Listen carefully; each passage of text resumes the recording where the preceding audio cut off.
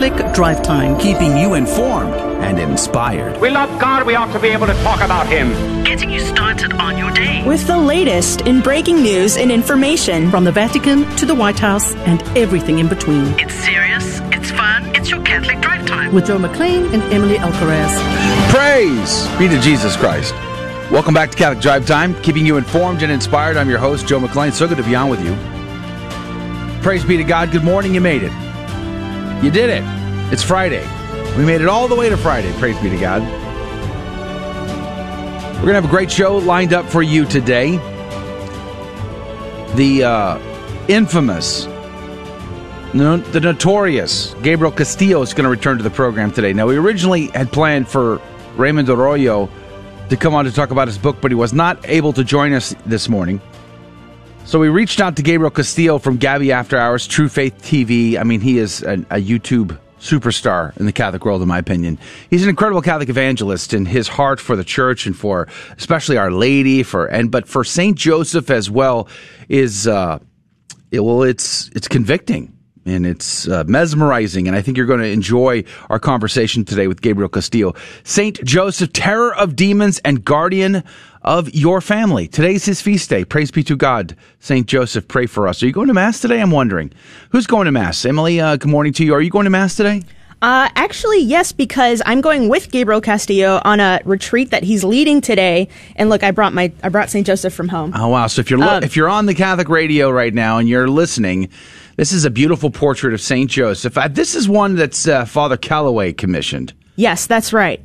And I actually got this to support Gabriel Castillo's ministry. So, oh, you did? Yeah, praise be to God. Yeah, so it's a beautiful image of Saint Joseph holding if you're watching the live stream, infant Jesus in his arms, and it's wonderful. And you can get those actually over on Father Calloway's website. Yeah, and you're going to want to put Saint Joseph in your home so that he can be a guide to your family life, to a meditation on fatherhood and love of the Virgin Mary and the child Jesus. We bought one. We bought a couple from Father Calloway, but the one we bought is the one where Saint Joseph is like looking very stern, and he's got his hand out, his palm facing out, like "Stop, all you demons of the world." It's a very powerful image. So we bought that not that long ago. It's hanging on the wall at home. So praise be to God. But wonderful day today, and of course we have the tradition of the Saint Joseph's altar. We'll probably talk all about that with Gabriel Castillo later in our show. Of course, today is Friday, which means in the second hour, if you're at all able to join us, we will have our Fear and Trivia game show. And today is the day we pull the prizes. So we'll have one last opportunity for a contestant to get in on the drawing. And Just Love Prince, speaking of images, is giving us the prize to give away today. So we're very grateful for their underwriting. But that's in the second hour. Today we're going to have breaking news and stories. We're going to have the Saint of the Day, Gospel of the Day. We're going to do the What's Concerning Us section, and then, of course, our interview with Gabriel Castillo. Speaking of fear and trembling, Adrian Fonseca is here on the ones and twos. Good morning to you, Adrian. The master of fear and trembling game show here. The master. Absolutely. The master. Get the best answers, only the best answers from me. 10 out of 10 every time. Okay, praise be to God. That's good, and we'll have to do a humility episode as well. Then my favorite song is "Oh Lord, It's Hard to Be Humble." If you have never heard it, it's my theme song. It's your theme song. All right, praise be to God. There's several stories in the news we want to jump into as well in the What's Concerning Us section. We'll do that here in just a few moments, including a ban on conservative Christians from serving in the police in California. Really? That's a thing? Of course, the border crisis is out of control. We'll jump into all of that here in just a few. But let's begin with prayer. Whatever your intentions are, dear listener, whatever's on your heart, whatever you're facing, whatever your needs are, we're going to bring those to our Lord. We're going to ask Our Lady, Queen of Heaven and Earth, to intercede for you as well as for us in our radio apostolates on the Station of the Cross and the Guadalupe Radio Network this morning. Let's pray. In the name of the Father, the Son, and the Holy Ghost, amen. Remember, O most gracious Virgin Mary, that never was it known that anyone who fled to thy protection, implored thy help, or sought thine intercession was left unaided. Inspired by this confidence, I fly unto thee, O Virgin of Virgins, my mother. To thee do I come, before thee I stand sinful and sorrowful. O Mother of the Word incarnate, despise not my petitions, but in thy mercy hear and answer me. Amen. In the name of the Father, the Son, and the Holy Ghost. And now the headlines with Emily Alcaraz. The Catholic Conference of Kentucky is pleased with the recent passage of a school choice bill in the Commonwealth. House Bill 563 would create a tax credit scholarship fund for certain Kentucky students, called an Education Opportunity Account. That money could be used for students to attend schools outside of their education districts, including private schools. Andrew Van Diver, Associate Director of the conference, said, "We would have liked to have seen a statewide program, but HB 563 will still help thousands of students across the state, and that fact cannot be understated. This bill will change lives." The Kentucky Education Association opposes the bill, and the state's education commissioner has also asked Beshear to veto the legislation. The USCCB has supported school choice measures as well. In 2020, the conference supported the School Choice Now Act, which would fund scholarship-granting organizations and allow parents to use the scholarship funds for homeschooling or private schools. Another priest has been abducted in Nigeria, and his diocese is asking for prayers for his release. Father Harrison Egwenu was returning to St. George's College on Monday, where he was recently appointed principal, when he was kidnapped by armed gunmen who took him to an unknown destination. The West African nation of Wari has faced growing insecurity since 2009, when the Islamist group Boko Haram launched an insurgency. The group has orchestrated terrorist attacks on various religious and political groups, as well as on civilians. Nigeria's Catholic bishops have repeatedly called on the government to do more to protect its citizens, saying, "Nigerians are experiencing an invasion of their farmlands by armed Fulani herdsmen, a group well organized and already designated as the fourth deadliest terrorist group in the world by the Global Terrorism Index." Israeli archaeologists announced this week the discovery of several new sets of Dead Sea Scrolls, ancient fragments of biblical texts that have, for the past 70 years, contributed to scholars' knowledge about the Old Testament. The new scroll fragments, which the Israeli Antiquities Authority announced on March 16th, include the books of Zechariah and Nahum, both minor prophets. The scrolls newly discovered are written entirely in Greek, except for God's name, which is represented in Hebrew as the Tetragrammaton, Yahweh. Other sources, including the Acts of the Apostles, had already attested to the fact that Greek was widely spoken among Jews of this period, said theologian Dr. John Bergsma, making the new scrolls a confirmation of prior knowledge rather than a bombshell revelation. The new scrolls were discovered in what is known as the Cave of Horror because of the thousands of Jewish refugee skeletons discovered within. I'm Emily Alcaraz, and these are your Friday morning headlines through a Catholic lens. Praise be to Jesus Christ in all things. Blessed Sibiliana Biscosi, pray for us. She was born in 1287 in Pavia, in Lombardy, Italy. She was orphaned when she was very young, and she received almost no education and was working as a domestic servant by the age of 10. She went blind by the age of 12. The cause of her blindness is not known, but she was adopted by a community of Dominican tertiaries at Pavia in Italy. Sibiliana developed a devotion to Saint Dominic in hopes that through his intercession she would have her sight returned to her. However, when that did not happen, she had to resolve herself to accept God's will for her life. She did receive a vision of Saint Dominic, though, and she took it as a confirmation of her desire to join the order. At age 15, she became a recluse, living in a walled-up cell. She spent her time in prayer, and her cell soon became a point of pilgrimage for Pavians seeking advice and healing. She lived there for over 60 years, doing penance, performing miracles, and spreading devotion to the Holy Spirit. She also had a very interesting ability to sense whether or not a host was consecrated or not. In fact, there was one such time where a priest was passing by her cell, and she called to him, "Father, the host that you carry on your sick call is not consecrated." He checked, and wouldn't you know it, she was right.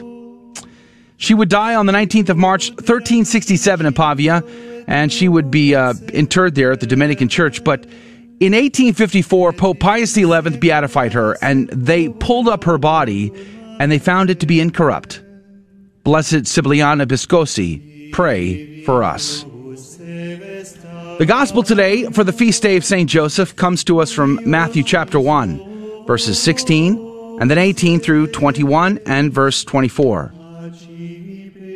Jacob was the father of Joseph, the husband of Mary. Of her was born Jesus, who is called the Christ.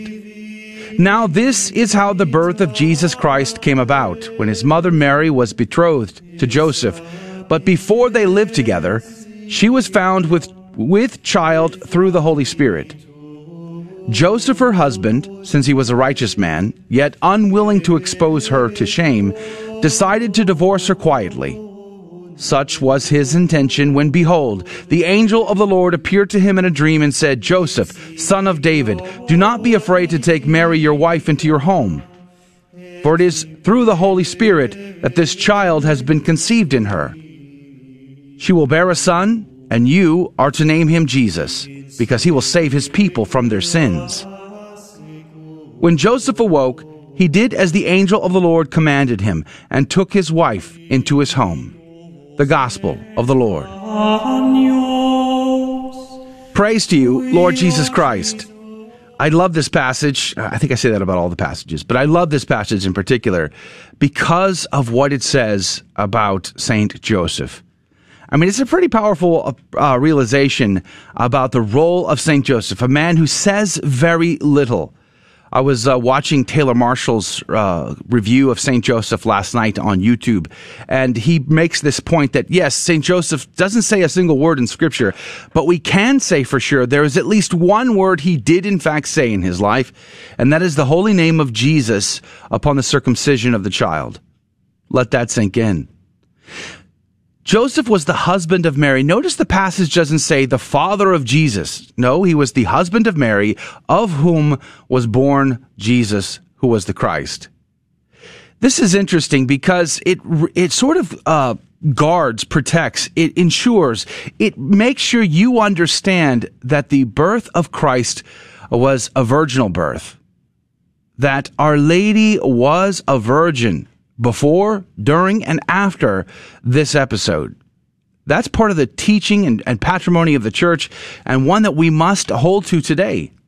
And this verse confirms that. But he's still the foster father of Jesus, right? And this is a powerful realization because why? He passes on his own, his hereditary to Jesus because of this official, this covenant-like relationship he has with himself and the Holy Family, with Mary and with her child, Jesus. So Jesus takes on the Davidic line through Joseph.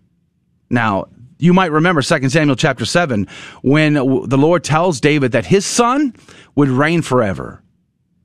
Notice also the typologies here. Joseph. You might remember the other Joseph in the Old Testament, the Joseph with the coat of many colors. Remember that guy? Well, notice what they have in common, these two. Both had the same name. Both had a father named Jacob. Both received dreams, visions and dreams. Both were righteous and chaste men, and both led their families to Egypt to escape difficulty, hardship, and persecution. I think we're being told something very powerful here. And if you were a first century Jew and you were reading this gospel, your mind would be blown, because you would see the details in greater stark and contrast than we do here in the 21st century in the West. But last point I want to make before I turn it over, actually we're going to be going to break here soon. And the other reason why I really love this passage is because too often than not, when we think of Joseph, we think of an old, frail man who might have been married once and had a bunch of kids. And that is not the image I think we should have in our minds. Why did Joseph want to divorce Mary? Was it because she was scandalizing him in the community by having this child out of wedlock? No. As some scholars would say, when it says she was found with child through the Holy Spirit, they believe that to mean Joseph understood that through the miracle of God, she is conceived. And he did not feel up to the task. He was humble and felt not worthy to be the foster father of the Messiah, to be the betrothed husband of the Gibirah, of the Queen of Heaven and Earth, of the Virgin who would conceive and bear the child that would save mankind. I'd be intimidated, wouldn't you? And as Father Calloway says, old men don't walk to Egypt. We'll be right back. Don't go anywhere. Some Protestants like to charge the Catholic Church with changing the Ten Commandments because it omits the prohibition of making graven images found in Exodus 20. But is this true? No, and here's the reason why.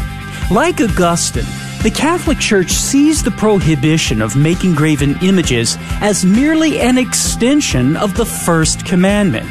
You shall have no other gods before me.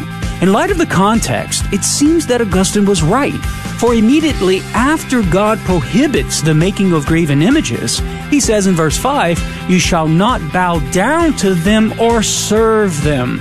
The prohibition is against idolatry, not the making of images in an absolute sense. So the Catholic Church didn't change the Ten Commandments, and it's not guilty of idolatry and having statues in its places of worship. I'm Carlo Broussard with a ready reason for Catholic Answers, Catholic.com. Hi, Joe McClain here, host of the Catholic Drive Time, heard Monday through Friday, 6 a.m. Central, 7 Eastern, right here. And I'm proud to tell you that Real Estate for Life is an underwriter of the Catholic Drive Time. Real Estate for Life connects home buyers and sellers to real estate agents while supporting pro-life organizations.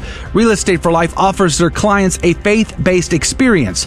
Real Estate for Life is online at realestateforlife.org. That's realestateforlife.org. God love you.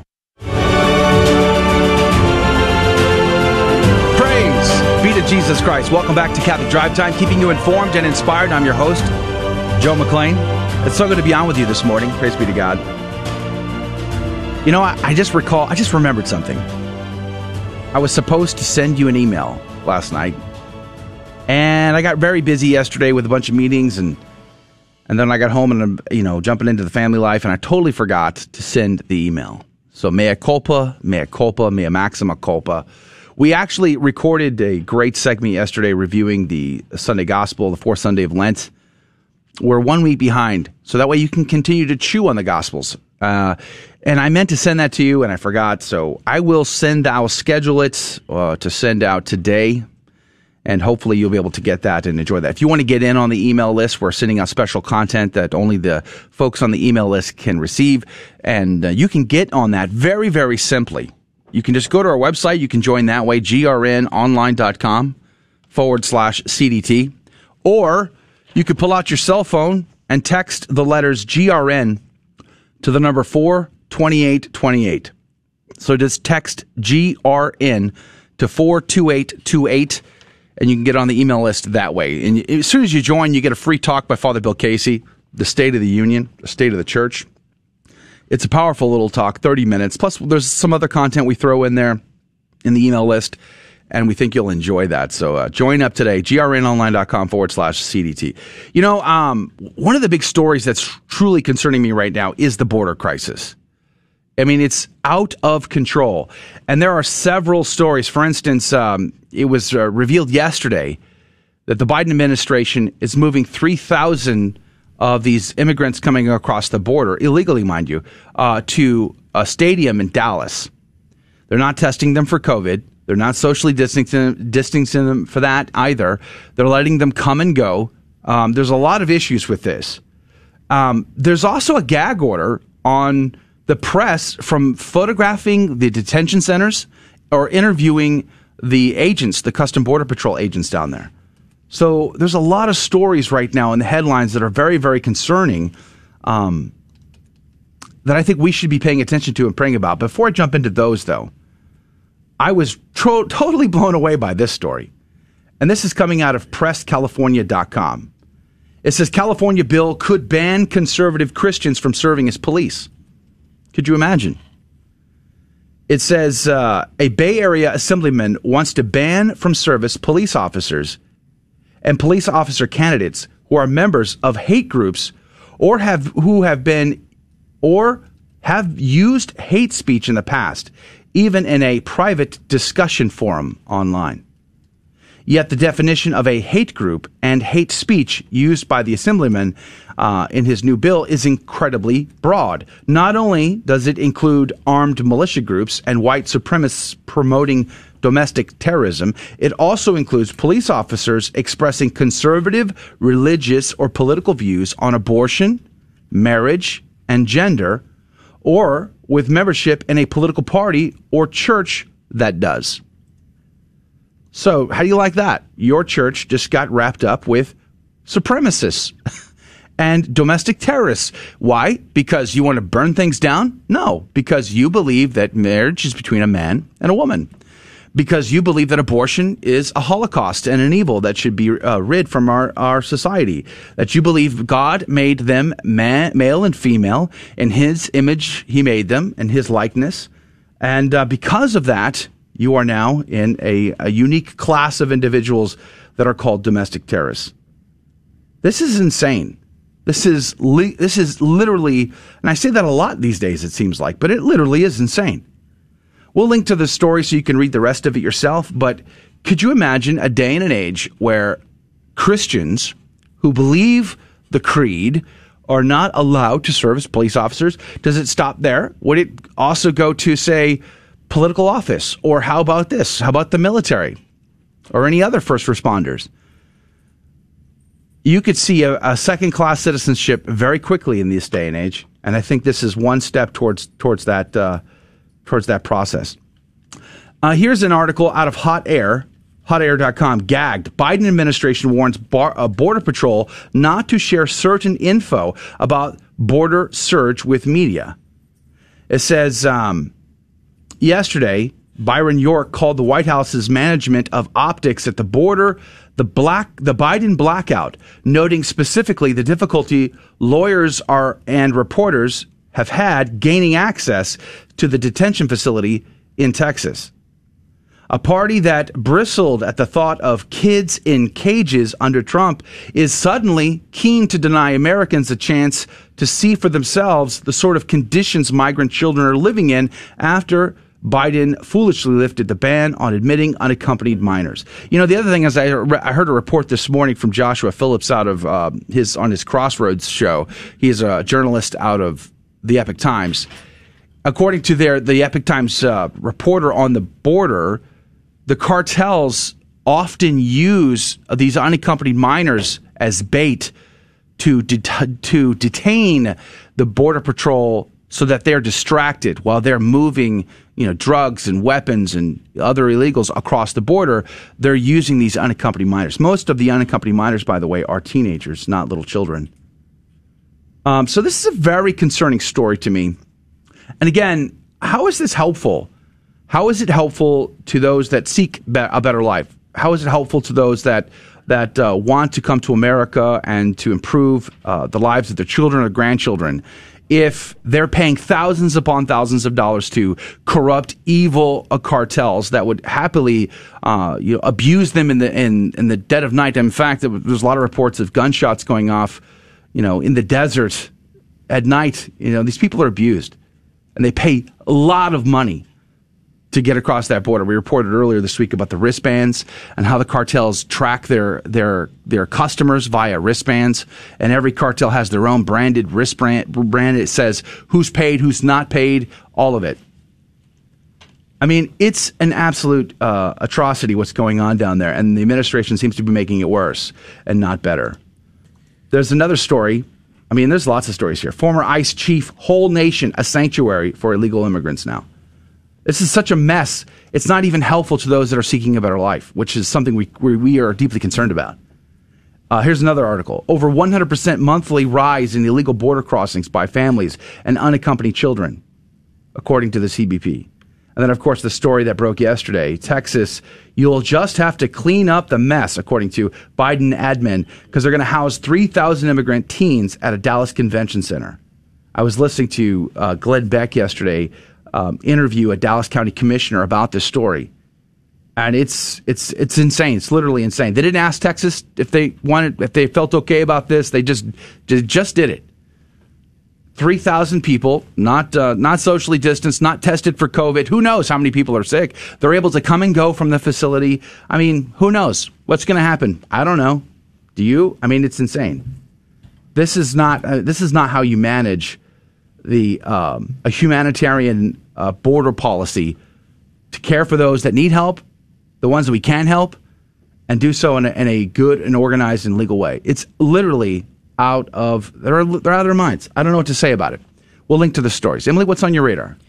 Oh, all that stuff is concerning me as well. As to your point about the kids in cages, that there was such an outcry about the kids in cages, Alexandria Ocasio-Cortez took photos of herself crying outside of the kids in cages. We need them to keep that same energy, because there's more kids at the border now than ever before. Yes. This is only increased in gravity. And also about the point about the police not being able to be policed because of the disagreeing with the progressive agenda. The Equality Act really has just unleashed the proverbial floodgates. I mean, now the Senate has officially confirmed Javier Becerra as the Biden administration's health chief. This man, first of all, has no experience with health before, but also this is the man who prosecuted David Daleiden, who sued the Little Sisters of the Poor. Okay, so we're seeing this is really becoming an environment of hostility towards Christian beliefs, and particularly Catholic beliefs. So just the state of this country, we need to pray. And especially today on this solemnity of St. Joseph, we need to pray for an increase in masculine courage and masculinity virtue, just to fight against these radical changes that are happening in our country. You know, and I guess if I honestly believed that they had their best intention, like they really wanted to help, like their heart was bleeding to help these people. If I honestly believe that, boy, I just think I would feel differently about the whole situation. But I truly don't believe that they do. I mean, there's so much hypocrisy in the whole thing, in the whole mess, that it just, I feel like they're using these people. Right? They absolutely are. Like we turn a blind eye. We never criticize these cartels and their coyotes that abuse, thousands of dollars. They're coming for a better life, but they scrounge together thousands and thousands of dollars to pay these criminals, these thugs, these immoral, evil people to come across that border, and some don't make it because they're being abused along the way and they die in the process. Or they end up in slavery, indentured servitude, or however. And only to come to America to do what? To fix my plumbing? To pick my fruit? To wash my laundry? Is that what these people think that's the good lot for these people's lives?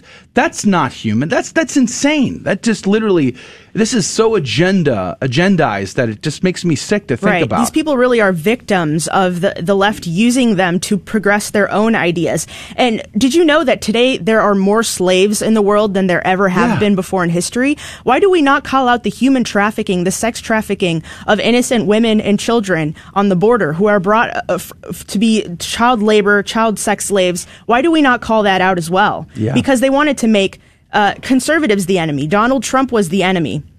Well, and there's some people are asking, like Patty on the comment box, asking, well, what's Governor Abbott doing? That's a good question. That's a good question. I know he's not happy about it, but that and a nickel gets us not much. I did reach out to Ken Paxton's office, hoping to get him on the show today.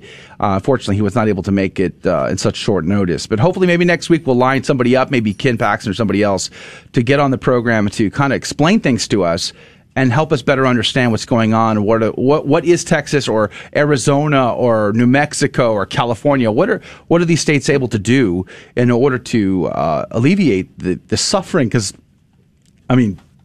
it's just insane. It's off the charts. And why does the Biden administration not want us to know the numbers? Why are they preventing the reporting of the actual numbers of people coming across the border? Now, to some degree, maybe they don't know, I'm sure. But I bet to some degree, they have a great guess. And they don't want us to know about it. They don't want us to know about that. Why can't we interview the Border Patrol agents? Why can't we take pictures at the facilities and see what the conditions are that people are living in down there? Why is that not a thing? I thought in this country, the Constitution guaranteed freedom of press. But apparently not under the current situation. And why can't Joe Biden do an unassisted press conference? Well, did you see Putin calling him out? I did not. So of course, President Biden called Putin a killer. And Putin responded and challenged him to a duel of ideas. Could you imagine if we still managed our process through actual duels? That would be a sight to see. That would be insane. Could you imagine Putin debating President Biden? Yikes. We live in a crazy world, but don't go anywhere. Good news is ahead. The terror of demons is here with us, praying and intercede for us, and so is Gabriel Castillo. All that coming up next. Don't go anywhere. This is Dale Ahlquist with a Chesterton Minute. How many times have you heard it said that the church has been weak and ineffective? Well, G.K. Chesterton says the church has been so powerful and effective that it colored even the things it had not hoped to influence, and changed its enemies as well as its friends. It affects everything it touches. It inspires a life-changing love from its friends and a self-destructive hatred from its enemies. Its enemies will do everything to destroy it, and they end up destroying everything, except the church.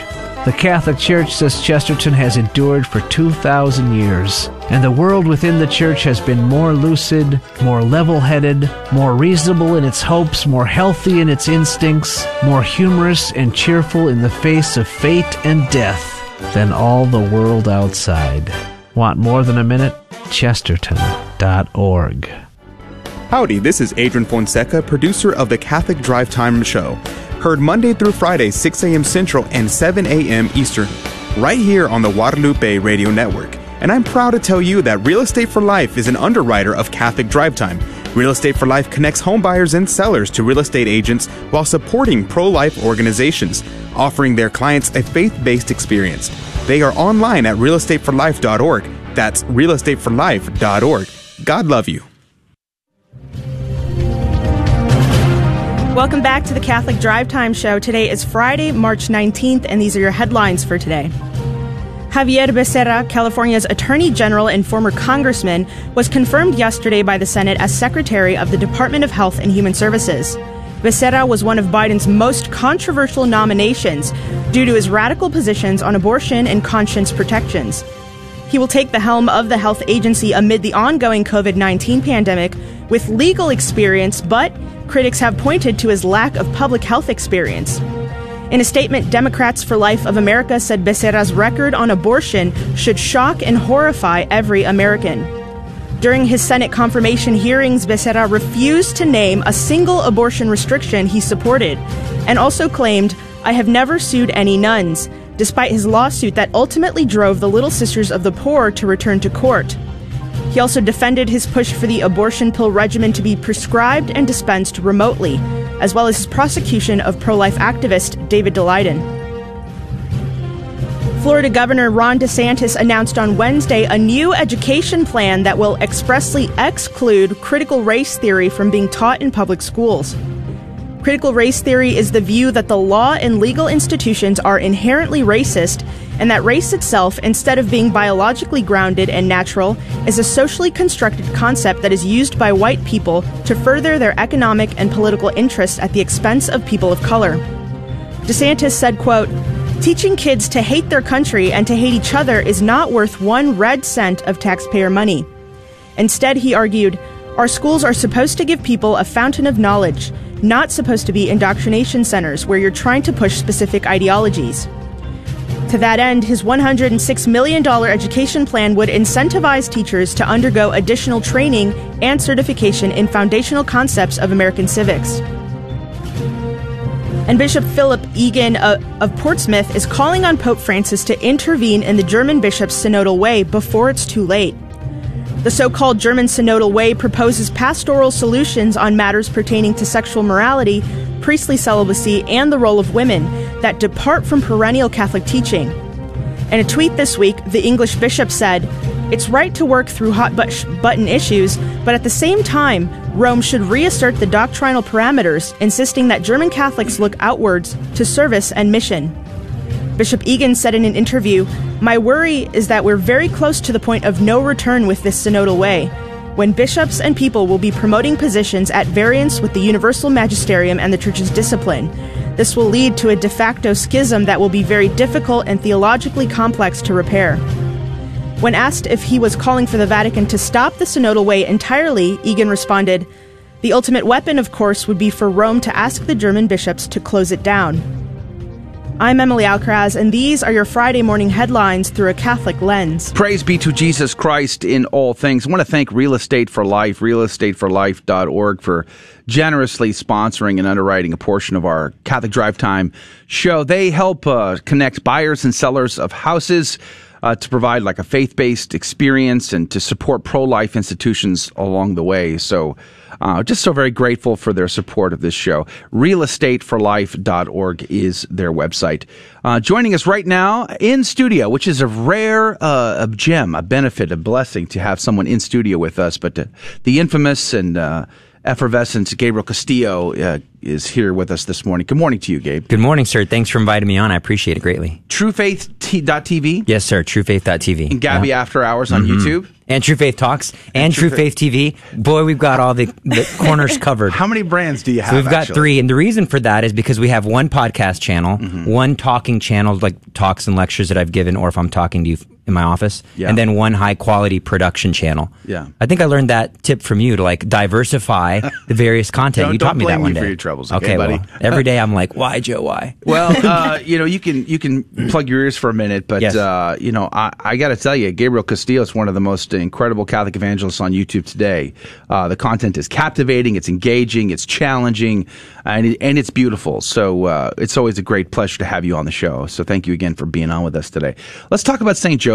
I like the contrast between terror of demons and guardian of your family. Yes. So we have to remember that first and foremost, because there's a lot of titles that we've given to St. Joseph, and they're all theologically correct, but first and foremost, he is the perfect father. And how perfect of a father is he that God the Father, from the moment that he had it in his mind that Jesus Christ, his only begotten Son, the second person of the Holy Trinity, would become a man, that he would entrust him to another man. And this man would have to be perfect because Jesus, being perfect, being God, would have to obey him in every aspect of his life. So this father whom he's going to entrust his own son to would have to be perfect. And the greatest love, besides his own son, that God the Father has is for his daughter, the most pure, the most holy, the most perfect, the mediatrix of all grace, the queen of the angels, would be entrusted to a man. So this man would have the greatest responsibility, would have to be the model of all the virtues. And what we forget often is that just as he is the perfect father for Joseph and he's the perfect husband for Mary, we are called to be other Christs. And so too, as we are united to Christ and we're supposed to be models of the Holy Family, St. Joseph is truly our father. As it's not a secret, all of the ills of society. I heard a statistic recently that in many communities, in many poor communities, their fatherless rate is 8 out of 10 children don't have a father in many of these communities. Wow. And so too, we see the illnesses that enter our society because of fatherless homes. But how much more is that true for us spiritually? Oftentimes it's like me and Jesus or me and Mary, but we also need a strong spiritual man in our life. In the Vatican II document Gaudium et Spes, there's a quote that I like that is attributed to John Paul II having written it. He said that by God revealing himself to man, by becoming a man, he reveals himself to man. He has revealed humanity to itself because Jesus is a perfect person. And so by Jesus entering a family, he's supposed to have revealed to us what it is like to have the perfect family. And so we already can imagine what it's like to have the perfect mother. And from Scripture, we know that Mary is truly our mother. We hear that in the book of Revelation. We hear that at the foot of the cross. But so too spiritually, we have a perfect father who will provide for us like all fathers do. He'll give us attention. He'll give us love. And so we should have great confidence that if we're being united to Christ, if we're truly trying to give ourselves to Jesus with Mary, through Mary, that St. Joseph will absolutely provide for us if we entrust ourselves to him. Do we really believe that he is my spiritual father? And many times we don't even give him the opportunity, our human natures, to try and take control. And also, he'll protect us. You mentioned that he's the terror of demons. So many men, especially, one of the reasons why we have fatherless homes is because the devil hates men and he hates women. And so he's trying to lead them astray. And we have to call on St. Joseph to help to protect us. And I've come up with a couple of ways that we can honor St. Joseph. The first and best way to honor him, well, they're all great ways, but the first way is by imitation.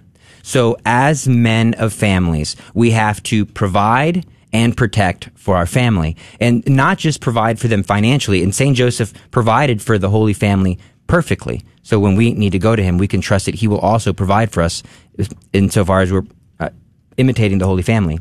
So provide for them spiritually, provide for them emotionally.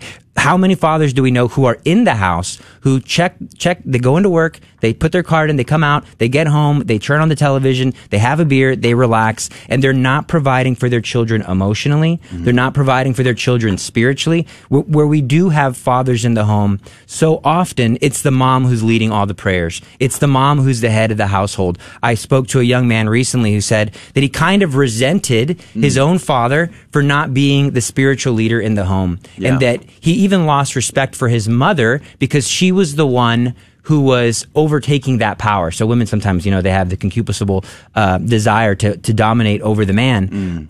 So it's important that we examine our role. I often wonder, how often would St. Joseph be looking at his cell phone if he was alive today? His kid, little Jesus wants attention. Oh, I can't. Let me send this email. You know what I mean? Right to the heart, well, I'm just reflecting on St. Joseph in my own life.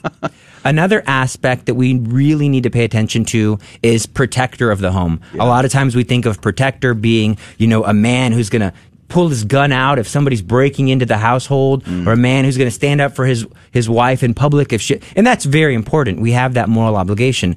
But there's a deeper enemy that's coming into the house that we are not protecting against. How many young people have cell phones that they're using unchecked? How many young people have technology in their rooms? And so, sure, the devil is not going to enter through the front door wearing a long cape and having his tail blowing in the wind. He's going to enter through the cracks, through all the weaknesses where we're not being vigilant fathers. Yeah. And one of those ways is by not saying no. If you think about, how did Eve fall in the garden? Adam was there. Adam was aware that the serpent was speaking to her, and Adam failed to say no. He failed to say, no, get behind me, Satan, get out of here. I will crush your head. We don't have to wait for the woman because the man is here to do his job. Amen. And so too, in the family today, we can look at St. Joseph. St. Joseph never had to tell Our Lady no, and he never had to tell Jesus no. But if Jesus had any rotten friends that were coming over and they were starting to, try to, influence Jesus in a negative way, I can assure you, St. Joseph would have said, no, get out of my house immediately. Yeah. So too, men today need to tell their wives no, which is a hard thing to do. When their wives are overstepping their bounds, if their wives are dressing immodestly, if their wives are not living up to their spiritual and moral standards, men need to be strong enough to say, no, we're not going to do that in this household. We're not going to spend that. We're going to save. We're going to do this. We're going to do that. All the ways that a man needs to be strong, but also saying yes in those good things, sacrificial. Hold that thought. Sure. You just joined a unique and interesting club of limited number of human beings on planet Earth in the history of the world who I've cut off because I have to go to break. So congratulations, Gabriel. You're on a great list of people. But we're going to go right to a short break. We're going to come right back and continue our conversation with Gabriel Castillo about St. Joseph, the terror of demons, the guardian of your family. Don't go anywhere. Be right back. We were made for God's beauty and love, but we so often settle for things that can never satisfy us. 1 Minute Monk, Abbot Placid Solari of Belmont Abbey. It's easy to get attached to what we call the good things in life, such as possessions and success. These participate in God's beauty and goodness, but are still a shadow of that true goodness and beauty which is our inheritance. In his rule, St. Benedict reminds us that when this happens, our priorities are probably not in the right order. We should use the good things of this life rightly and not seek in them a security or a satisfaction they can never give us. For your free copy of the Rule of St. Benedict, visit oneminutemonk.com, O-N-E, minutemonk.com. If we gradually detach ourselves from what culture calls the good things of life, we can attach ourselves more strongly to God's goodness and beauty, which never fail. Hi, I'm Emily Alcaraz, and I'm the co-host of the Catholic Drive Time Show, which airs from Monday to Friday at 6 a.m. Central Time. I'm excited to announce our partnership with our new underwriter, Real Estate for Life. Real Estate for Life offers a faith-based experience while supporting the gospel of life. They work with over 1,000 pro-life agents worldwide and generously support a variety of pro-life organizations. Their website is realestateforlife.org. That's realestateforlife.org.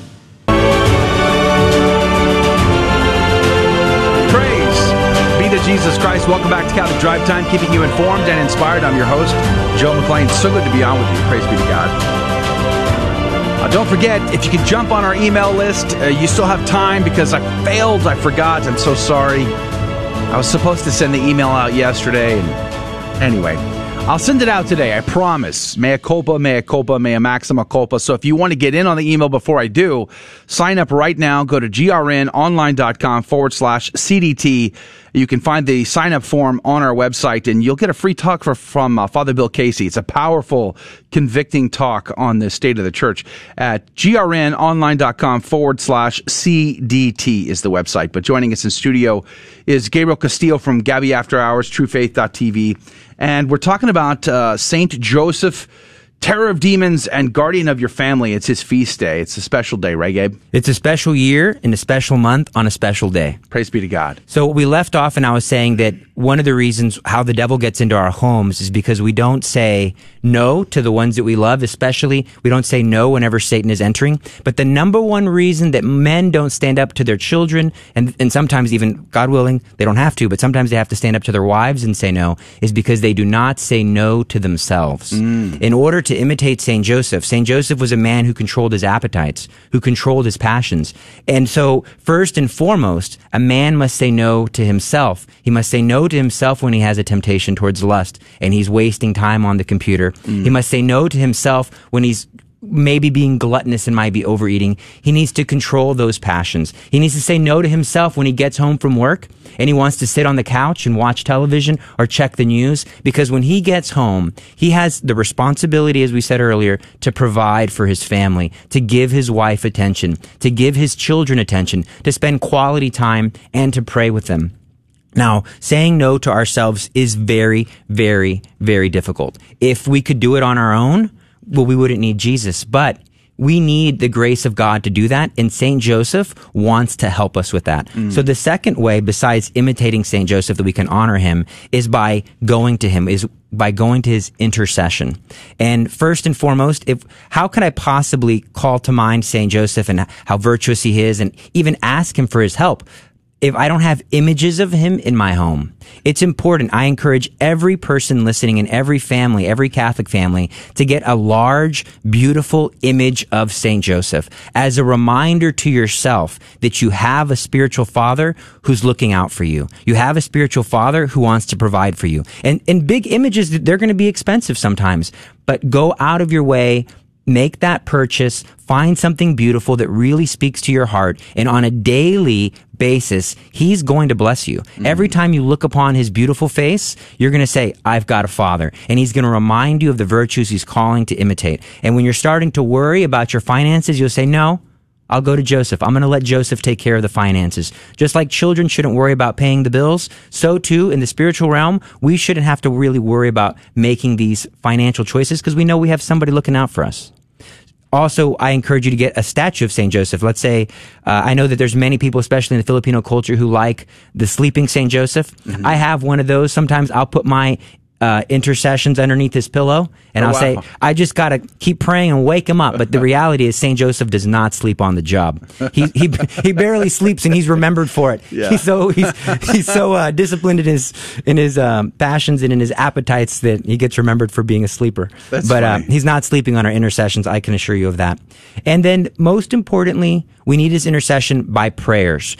Out of sight, out of mind. If he's not on our lips, how can he possibly be helping us if we're not raising our minds and our hearts to him? So the most basic way, because you might be saying, I prayed too much. Last time you were on the radio, you want me to pray so many rosaries. Now I got to do the josaries and do all the St. Joseph prayers. It's very simple, my brothers and sisters. I don't mean to burden you.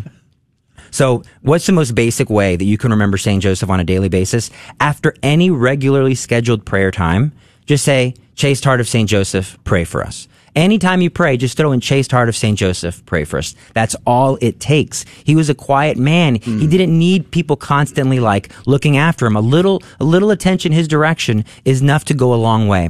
Now, I bet many of your listeners did not know that St. Joseph actually appeared to a modern saint, a great modern saint, a very famous mystic, Saint Faustina Kowalska. And he told her, I will protect you. I will provide for you. I will look over you. and you only have to do a couple of short prayers in my honor. Pray an Our Father, pray a Hail Mary, and pray the Memorare of St. Joseph. Now, many people have never heard of the Memorare of St. Joseph. I had never heard of it until I read Father Calloway's book. And then I started researching, and I started praying, and I started discerning. And essentially, the Memorare of St. Joseph is very easy if you've never heard it. Simply change the Memorare that you pray to the Virgin Mary. Remember, O most gracious Virgin Mary. Say, remember, O most gracious St. Joseph, that never was it known that anyone who fled to thy protection implored your help. And anywhere there's a mother, change it to father. And remember, there's a mother of the Word incarnate, foster father of the Word incarnate. But this is important. Why is this important? Because St. Joseph is saying to a saint, never was it known that anyone who called upon my help or sought my intercession was left unaided. So too, we can be assured that he's not going to leave us unaided. So I actually have printed out some Memorare cards to give of all of you guys of St. Joseph. Praise be to God. Thank you. So that's why I brought some, that you guys can't see it, but I've got pictures and little things here, but they're not just for myself because I have them everywhere. They're like, whoa, this guy's setting up a shrine? What is your favorite image of St. Joseph? This one that I have right here. And can you describe it for the radio? It's by a priest in Salamanca. No, it's from the Salamanca College, 1890s, I believe. It's beautiful. A young St. Joseph, beautiful, full beard, one that I'm envious of, one that Joe McLean is envious of. And he's holding a young Jesus. It's absolutely beautiful. And I'm actually going to... I love the images of young St. Joseph. Yes, I do too. Virile, manly images of St. Joseph. I mean, it's just so incredible to see. And for so long, you just get these images of an old, frail guy, you know, and that's the image that we've grown up with, but that's not necessarily the case. Absolutely. And that's why when we read the gospel today, we sort of, we looked at that one point. I sort of ended on that one point of, you know, Jesus was a son to a man's man. You know? Yes, and nothing against older people. No, of course not. But as Mother Angelica first coined the term, Father Calloway stole it, and he admittedly he stole it. Old men don't walk to Egypt. And that's right. No, they don't. Not easily. You know, old men aren't going to stand guard and protect this incredible holy family against all the perils of robbers along the way or any other dangers that will come the way. So it's a powerful reality to sit and ponder the life of a man whose life can be, for the most part, hidden. But we have to dig a little deeper to find it. Yes, the theology is very solid. And as you know, I'm a huge devotee of the Virgin Mary, and I'm constantly pushing Marian consecration. And St. Joseph is the perfect model of Marian consecration. He's the first one to have said, Totus tuus, Maria, I give you everything. And everything he did was to benefit and to provide and to protect Our Lady for the purpose of serving God. And so anybody who's done their total consecration to the Virgin Mary and you've dedicated your life to the Virgin Mary, you have nothing to worry about because St. Joseph provided for her perfectly. And so too, if you're at her service, if you're doing her work, he is going to provide for you. You just have to call upon his name and don't worry about it. A lot of times we do God great disservice by not having confidence in him and having confidence in the intercession of his saints. So I strongly encourage you to learn that Memorare of St. Joseph. For me personally, I've replaced all my Memoraries of the Virgin Mary to the Memorare of St. Joseph. And you might say, but Gabe, all of them. I never say Memorare to the Virgin Mary anymore. What? I pray my rosary to her. I feel like she's saying, Gabe, you can give this prayer to him. I've got tons of prayers. Mary, he doesn't mean it. I do. Please, I don't mean hold it against him, Our Lady. And you will never meet a guy who loves me. Well, you might. Hopefully, you meet men who love her more than me. Yeah. But I love her a lot. I love her so much. But she says, give this one prayer to St. Joseph. He asked for it. Throw the man a bone. Just one. Yeah. All right. Okay. Yeah. Fine. That makes sense. I can get with that. Emily, you were going to say something? No, I'm holding up this image here. Okay. It's my favorite image. But that's so funny. You really, if you knew how many rosaries Gabriel prayed a day, you'd say, it's okay, he can have the Memorare for St. Joseph. It's fine. It just feels so unbalanced. The guy who's providing for me, Chase Hart of St. Joseph, pray for us. Yeah. I'll give the man a Memorare. Yeah, praise be to God. And I think we can't understate that enough as husbands and fathers. Yes. Like it's our job to protect, lead, and provide for our family. And the intercession of St. Joseph is a powerful means with which to do that. One of my personal pious practices is after Holy Mass, I like to go forward to the altar rail, and I usually will go to a statue of Our Lady, but when I receive communion, it's usually by St. Joseph. So I'm always speaking to St. Joseph during communion or after, and I ask him specifically, I consecrate my family to, I say, his protective heart. And I ask St. Joseph to guard and protect my wife and my children and our property. I also consecrate them to the Immaculate Heart of Mary every Sunday as well. Amen. But it's like the reality is, when Jesus died, he didn't just die just for us, like just me and you. That's all there ever is. He gave us this incredible family. His mom, his foster father, his Father in heaven, the Holy Amen. Ghost, the saints. And he gives us this incredible toolkit of graces and sacraments and sacramentals, and we're hardly scratching the surface in use of them. That's right. It's no coincidence that when the church is suffering greatly, and it is, that the greatest thing that the Holy Father could do was dedicate the year to St. Joseph and to have this feast. It's a very special year, and we're in a very special time in the church, and we can be assured that regardless of even the chaos in the church, the spiritual act of consecrating this year to St. Joseph, if you think about, it's very significant, because if you think about how Christ came into the world, first he came, Mary entered the scene, then Joseph entered the scene, then Jesus entered the scene. So now we are set up for a great spiritual awakening. It might be difficult, but there's going to be a great spiritual awakening, and I truly believe that this year of St. Joseph is part of that, setting the stage for that. And let's not forget about Fatima. He appeared at Fatima with Jesus blessing the world, and That's not. right. All right, Gabriel Castillo, TrueFaith.tv. God love you and God bless you. Thanks for getting up early and coming in today. And thanks for having me on. God bless you all, and go to Joseph. Praise be to God. That's going to do it for hour number 1 of Catholic Drive Time. It was a great hour. We'll be posting that interview later today on YouTube and on Rumble. We'll also probably send it to you in an email tonight because I forgot to send it yesterday. So look for the email.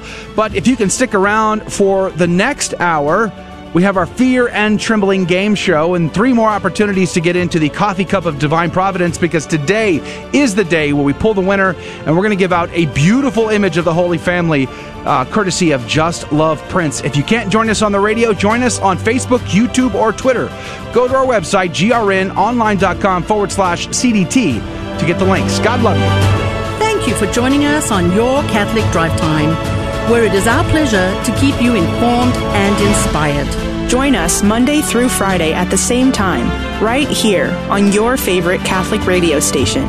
Don't forget to connect with us. Just go to facebook.com/Catholic Drive Time. Again, that's facebook.com/Catholic Drive Time. Be sure to share more than just us today. Share Jesus with everyone you meet. Bye now, and God love you.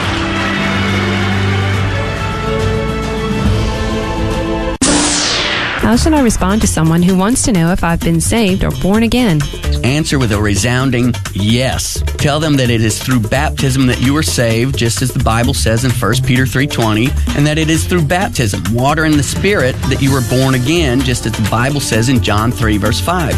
Many Protestants believe that they are saved by making a single act of faith at a single point in time in their lives. Nowhere does Scripture say such a thing. Catholics believe that salvation is a process which begins with our baptism and continues throughout our lifetimes, just as the Bible teaches us. Many places in Scripture talk about how one is saved, but not one of them says we are saved by one act of faith at just one point in time. Again, 1 Peter 3:20 says that we are saved by baptism. Hebrews 12:14 says that we will not see the Lord unless we are holy, and that we must strive for this holiness. Matthew 6, verses 14 and 15, it says we must forgive others or we will not be forgiven. Can you attain salvation if God hasn't forgiven you? No. So our forgiving others is necessary for our salvation. John 6, verse 54 says that we will have eternal life by doing something, eating the flesh and drinking the blood of our Lord and Savior Jesus Christ. In Matthew 19, verses 16 and 17, Jesus is asked directly what one must do to have eternal life. Did he say, accept me into your heart once and that's it?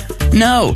Jesus said to keep keep the commandments and you will have life. Yes, as Catholics we are born again, and as Catholics we believe that we were saved, as Paul says in Romans 8:24, that we are being saved, as Paul says in 1 Corinthians 1:18, and that we will be saved, as Paul says in Romans 5 verses 9 and 10, provided we persevere and keep our eyes on the prize. Salvation is a process, just as Catholics believe and just as the Bible clearly teaches.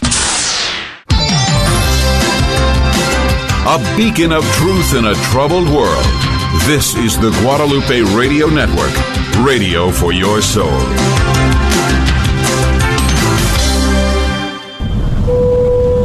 Ladies and gentlemen, this is your captain speaking. We're currently cruising at 39,000 feet.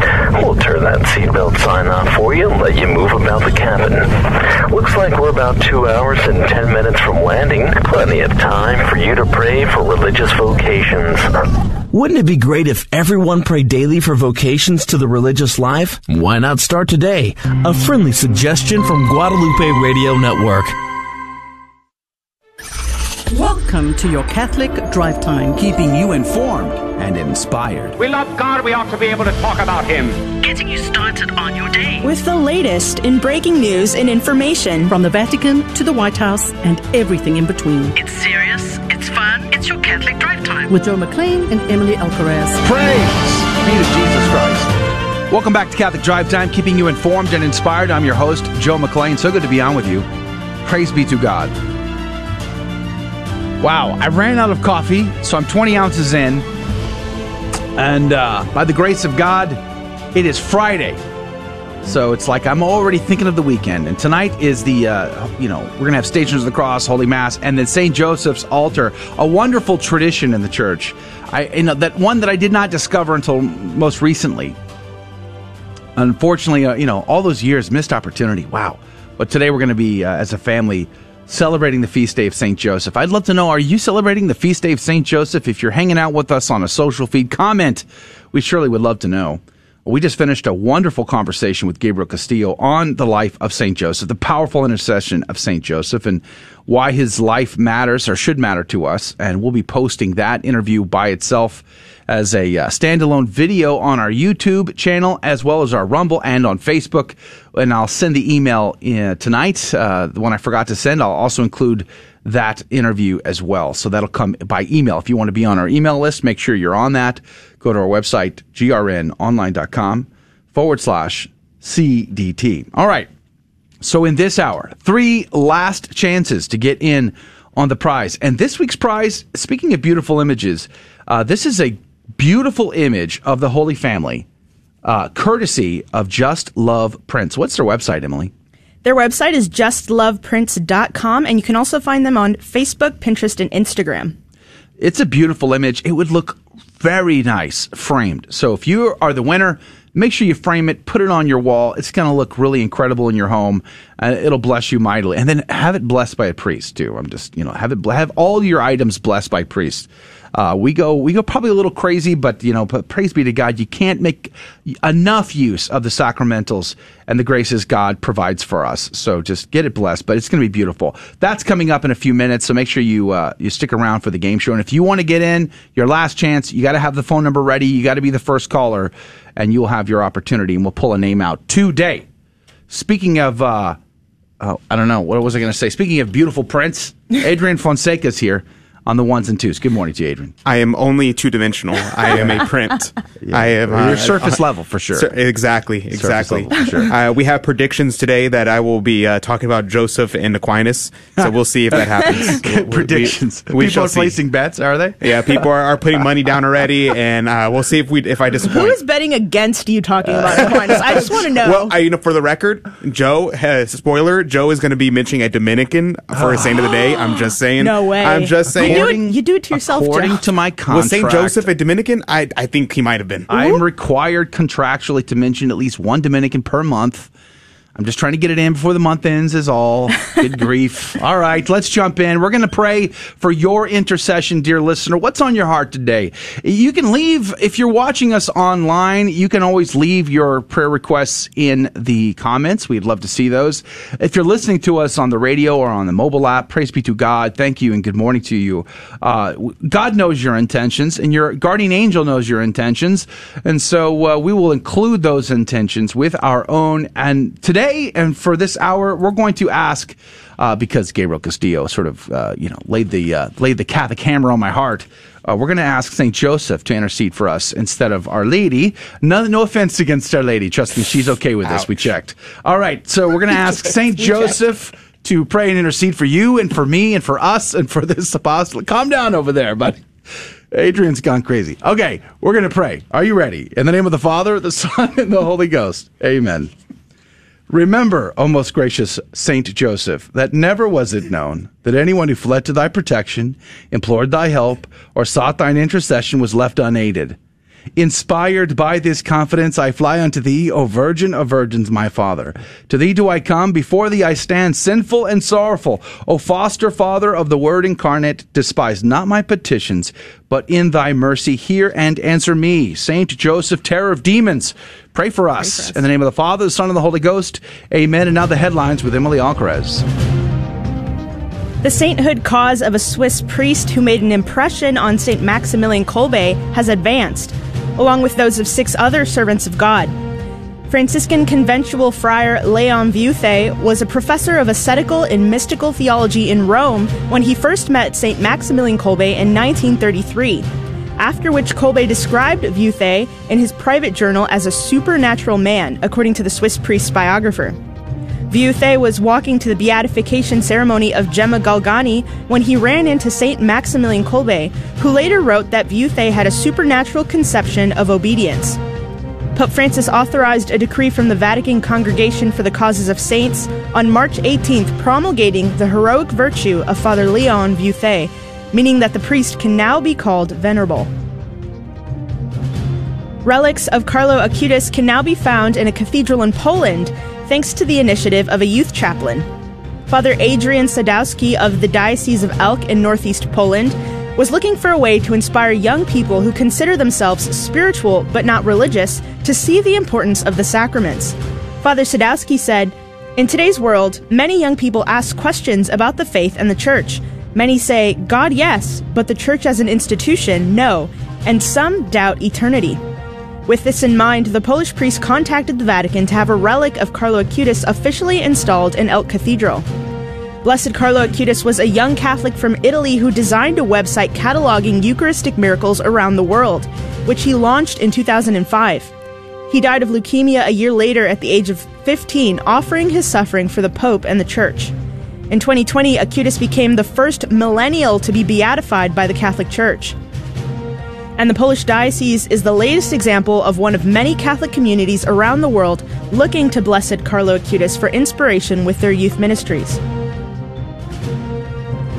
And Pope Francis has invited Catholic priests to rediscover St. Joseph and to learn from his fatherhood during this year dedicated to him. Speaking to priests and seminarians on Thursday, the Holy Father said, "I invite you to rediscover in a particular way in prayer the figure and mission of St. Joseph, docile to the will of God, humble author of great deeds, obedient and creative servant."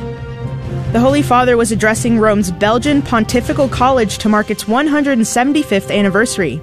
And he added, quote, "It will do you good to place yourselves and your vocations under St. Joseph's mantle and learn from him the art of fatherhood, which you will soon be called to exercise in the communities and in the ministerial areas and services that are entrusted to you."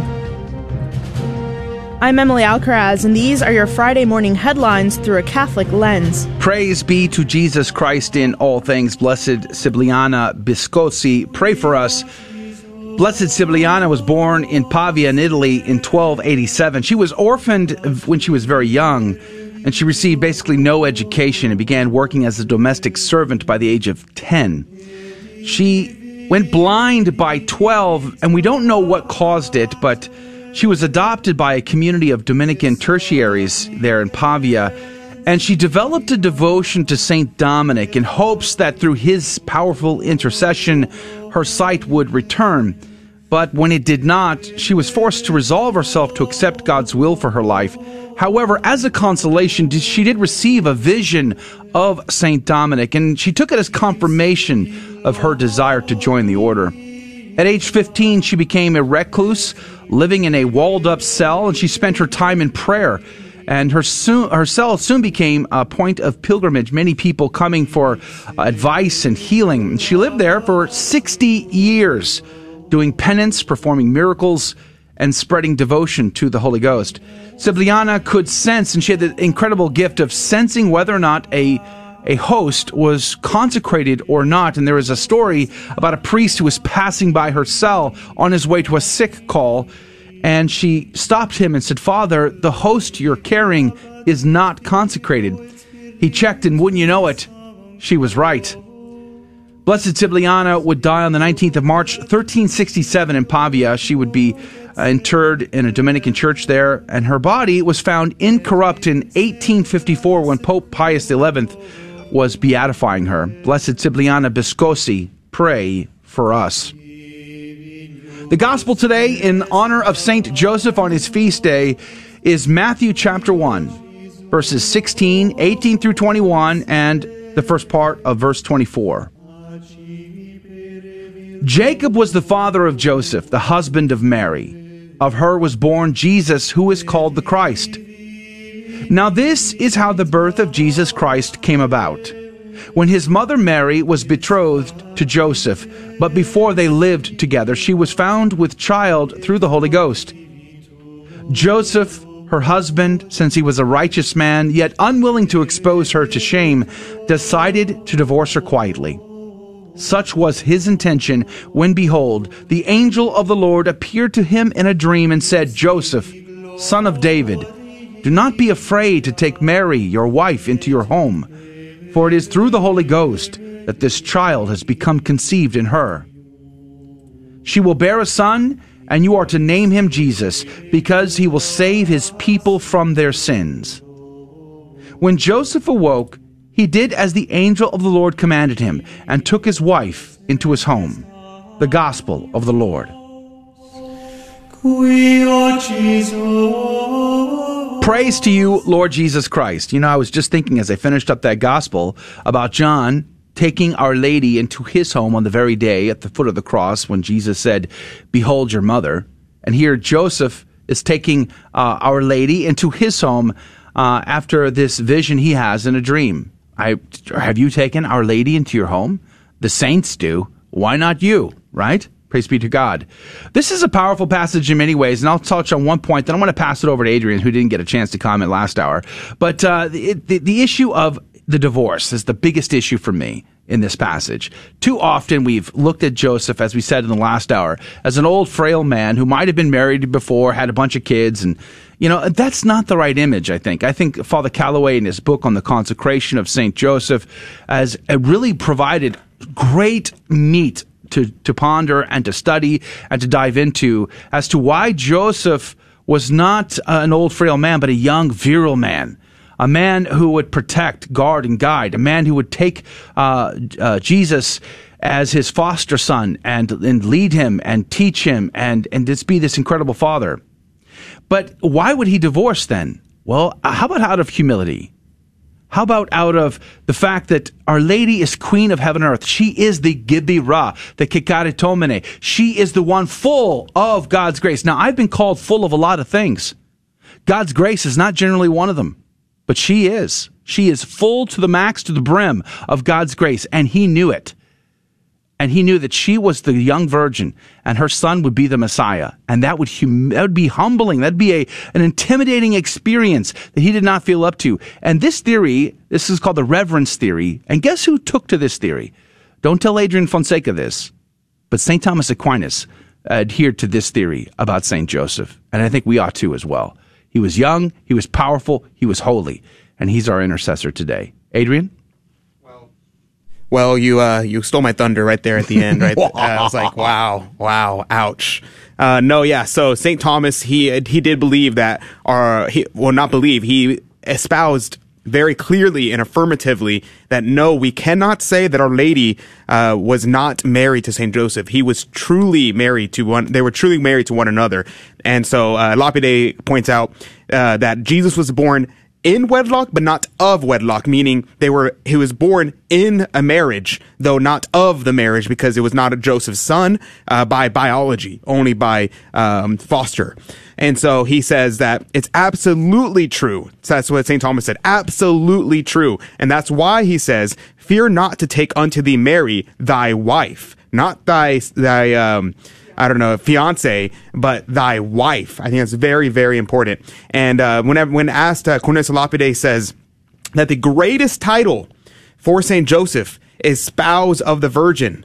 Why? Because the fact that she's the spouse of the Virgin, we kind of lose this in the American context today and in the modern culture because of the rampant feminism in the world. That Saint Joseph was referred to by Our Lady as Lord. It says, quote, the lady of the world should not disdain to call thee Lord, Saint Gregory Nazianzen. So it's very important. This is very, very beautiful. And let's meditate on this thing, that Our Lady and our Lord and Savior, Jesus Christ, would have looked to his Father and called him Lord. All right. Praise be to God in all things. Saint Joseph, pray and intercede for us. Powerful intercession of Saint Joseph. And I love the fact that that his cult is coming back in style. Praise be to God for that. So if you've not consecrated your family to Saint Joseph, consider that. But we're going to go to break. Now is the time to call. Last chance to get in on the drawing. A beautiful image of the Holy Family is the prize, and someone's going to get it today. We're going to draw the names out of the cup today. So call right now. 877-757-9424. 877-757-9424. 877-757-9424. Call right now. Are there any basic rules for doing apologetics? 1 Peter 3:15 says, always be prepared to make a defense. Always be prepared, Scripture tells us. How can we always be prepared to make a defense of our faith? Rule number 1, pray. Pray to the Holy Spirit that He give you the courage to share your faith and the wisdom to choose your words carefully and profitably. Rule number 2, you don't have to know everything right now. Learn a little bit more about your faith each and every day. Read Scripture, read the Catechism, listen to apologetics tapes, listen to Catholic radio. Learn a little bit at a time. Rule number 3, Luke 5 verse 10. Do not be afraid, henceforth you will be catching men.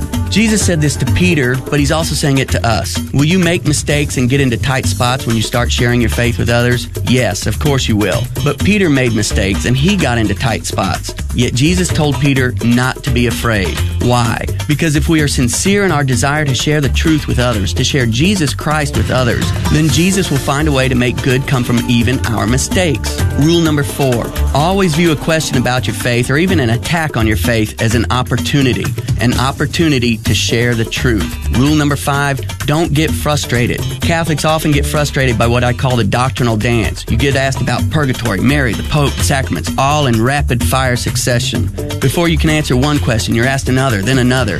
Just keep bringing the discussion back to one topic until you've said all you want to say, then move on. Rule number 6, never be afraid to say, I don't know, when asked a question about your faith.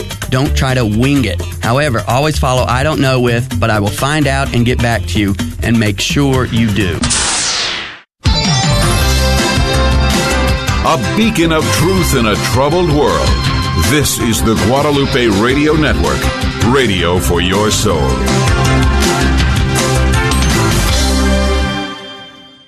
Welcome to another round of Fear and Trembling, the Catholic trivia game show that helps you work out your salvation by the seat of your pants. It's a 50-50 chance and prizes are involved. Avoid the weeping and gnashing of teeth. Call now to take your shot. 877-757-9424. And now, your host, Joe McClain. Praise be to Jesus Christ in all things. Welcome back to Catholic Drive Time and Fear and Trembling game show, where we have a secret and hidden agenda.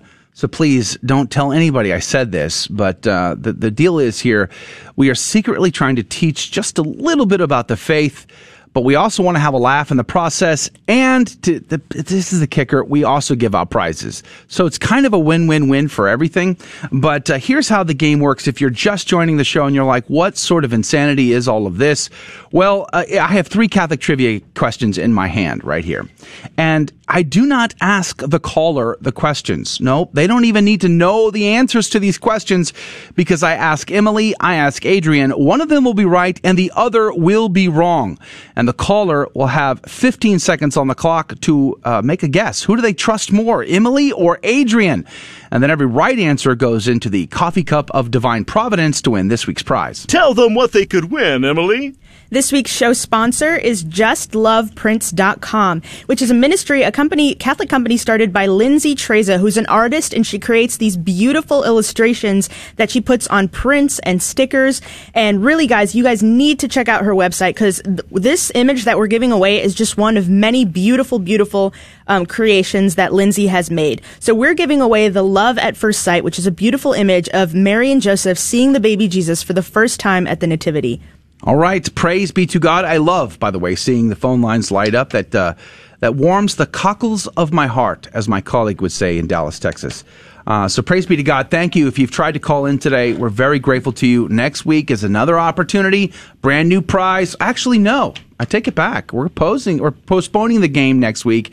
So it'll be the week after when prizes are involved. We'll talk more about that in the after show. But let's go to the phones. We always take the first caller as our contestant. Cameron, good morning to you. Thank you for being on the show. Hey, brother. How's it going? Praise be to God. I am alive, and that counts. Deo gracias. Do me a favor, Cameron, and just turn down your radios because we're getting some feedback from the radio, but it's good to have you on. Where are you calling from, Cameron? I'm calling from West Park Tollway. I'm driving to work, and I'm on my way to work in Houston, Texas. Praise be to God. Hopefully the traffic is treating you well. No, I got caught in a drag race club. There's like a bunch of race cars on the highway this morning. Hopefully the cars around you are driving the speed limit. Yeah, the West Tollway is pretty bare at this hour, so I'm pretty safe to get to work right now. Awesome. And where do you go to church, Cameron? I go to church at Regina Chaley Parish. Ah, I love the place. I'm very familiar with it. Are you coming to St. Joseph's altar tonight? I am. St. Joseph is my confirmation saint, so that is a cannot miss occasion. Praise be to God. All right. Now, are you familiar with the Fear and Trembling game show? Do you understand how the rules work? From what I heard it explained to me, just I don't even have to answer the question out of the top of my head, that Emily or Adrian both have an answer, and I get to pick one of their answers instead. Exactly. So you know that Emily and Adrian can be tricky, and they might be trying to trick you and fool you. So you have to listen very carefully, though. Are you ready to go, Cameron? Yes, sir. Here we go. Emily, we'll start with you, as is our custom. Are you ready? Yes. Are you sure? I'm ready. Are you sure? Absolutely. Here we go. Emily, can you tell me, what is the popular medieval collection of Lives of the Saints called? The popular medieval collection of the Lives of the Saints. What is that called? So this is known as the Golden Legend. Really? Yes, you might not have heard of it, but yeah. Okay. Let's see what Adrian has to say. Adrian, can you tell me, what is the name of the medieval collection of the Lives of the Saints? Yes, that would be, if my memory serves correctly, the Butler's Lives of the Saints. The Butler's Lives? Butler's Lives of the Saints. Are you sure? Yep. Okay. So Adrian is on the hook for the Butler's Lives of the Saints, and Emily is on the hook for the Golden Legend. 15 seconds on the clock. Who's right? Who's wrong? Cameron, what say you? I say that I believe Butler's Lives of the Saints wasn't published until 1894, so I believe Emily is correct. Oh, the survey says. Wow. Dang, there we go. Ouch. How did you know when it was published? Well done, Cameron. You very astutely picked up what Adrian was putting down, and you knew it to be false. So praise be to God, Cameron. You're in the coffee cup of divine providence. Congratulations, sir. Deo gracias. Thank you. All right, here we go. Second question. Adrian, we'll start with you. Awesome. Adrian, can you tell me, how many kinds of grace are there? How many kinds of grace are there? There would be 2 times of grace, sanctifying and actual. Sanctifying and actual. So you're on the hook for 2. Let's see what Emily has to say. Emily, can you tell me how many kinds of grace are there? What do you mean how many kinds? Grace is grace. There's just one kind of grace. So your answer is 1? Yeah. All right, so Emily is on the hook for 1, and Adrian is on the hook for 2.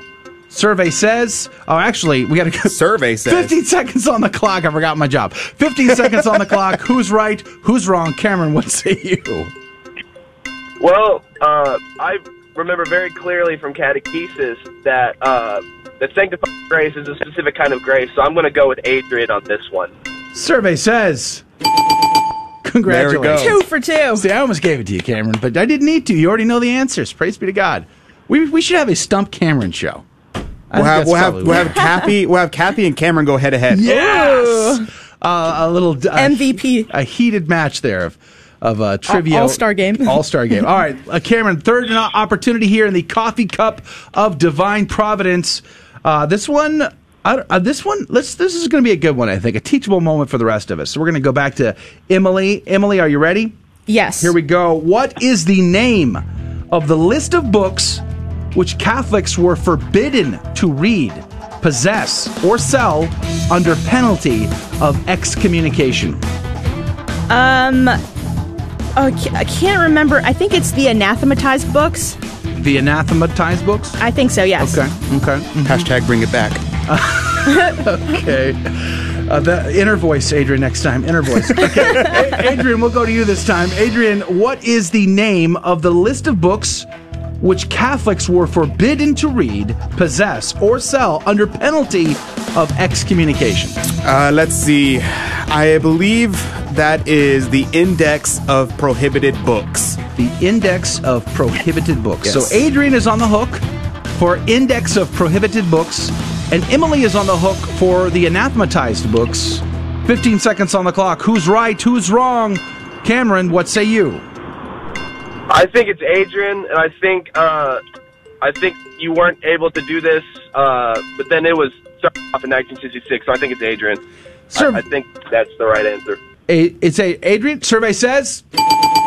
Well there we done, go. Cameron. 3 You for got 3. it right. Easy 3. peasy. Perfect score, Cameron. Well done, sir. Those were easy questions, were they not? I'm lucky that the third one, I'm lucky I just ran across the name of it in some random Wikipedia article that I was in a rabbit hole for. It happens to the best of us. I hate it when I get caught up in Wikipedia and can't get out. It's like, oh, Lord, save me. Deliver me from Wikipedia. Well, praise be to God, Cameron. You're 3 questions in. We are going to go ahead and stir the coffee cup of Divine Providence. Emily is adding your name right now, and no. Give it a good stir. I mean, okay, I'm literally taking them out. She's really giving it a good stir there. I'm going to keep you on the line, Cameron. Whoa. But just warning, just fell. If she doesn't pull your name out, I'm so sorry. It was not God's will. But who knows? Let's just see how it goes. We have a name. All right, here we go. And the winner is John. From earlier this week, yes. Sorry, Cameron. I'm so sorry. It was not God's will that you should win this print, but we are very grateful for your participation today on the show. God love you. God love you, too. Have a great morning. God bless you. We'll have a great day, and we'll see you later. All right, that's going to do it. But, John, congratulations, John. You are the winner of this beautiful print. And what's, again, the prize and the website and all that? The prize is the Love at First Sight print from JustLovePrints.com, which you can find on Facebook, Instagram, and Pinterest. Wow. Check it out. That's very cool. So, John, we'll be in touch, and we'll get the print sent out to you. Congratulations, and again, thank you for being a participant. So, what's going to happen next week? Well, because next week is a very special week, it's Share-a-thon week here across the Guadalupe Radio Network, we are going to, in our second hour, the hour we're in now of our show, is going to be affected next week, Tuesday through Friday.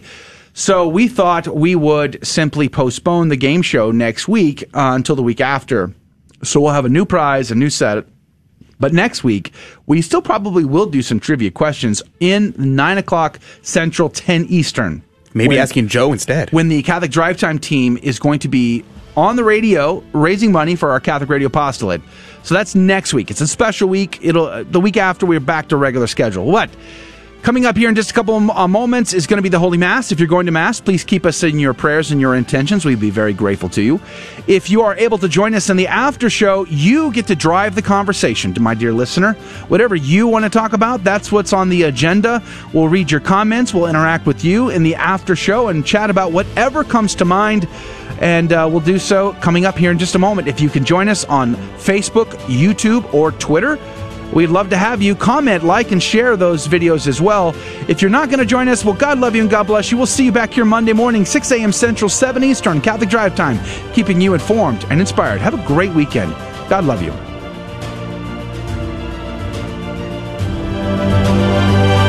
Thank you for joining us on Your Catholic Drive Time, where it is our pleasure to keep you informed and inspired. Join us Monday through Friday at the same time, right here on your favorite Catholic radio station. Don't forget to connect with us. Just go to facebook.com/Catholic Drive Time. Again, that's facebook.com/Catholic Drive Time. Be sure to share more than just us today. Share Jesus with everyone you meet. Bye now, and God love you.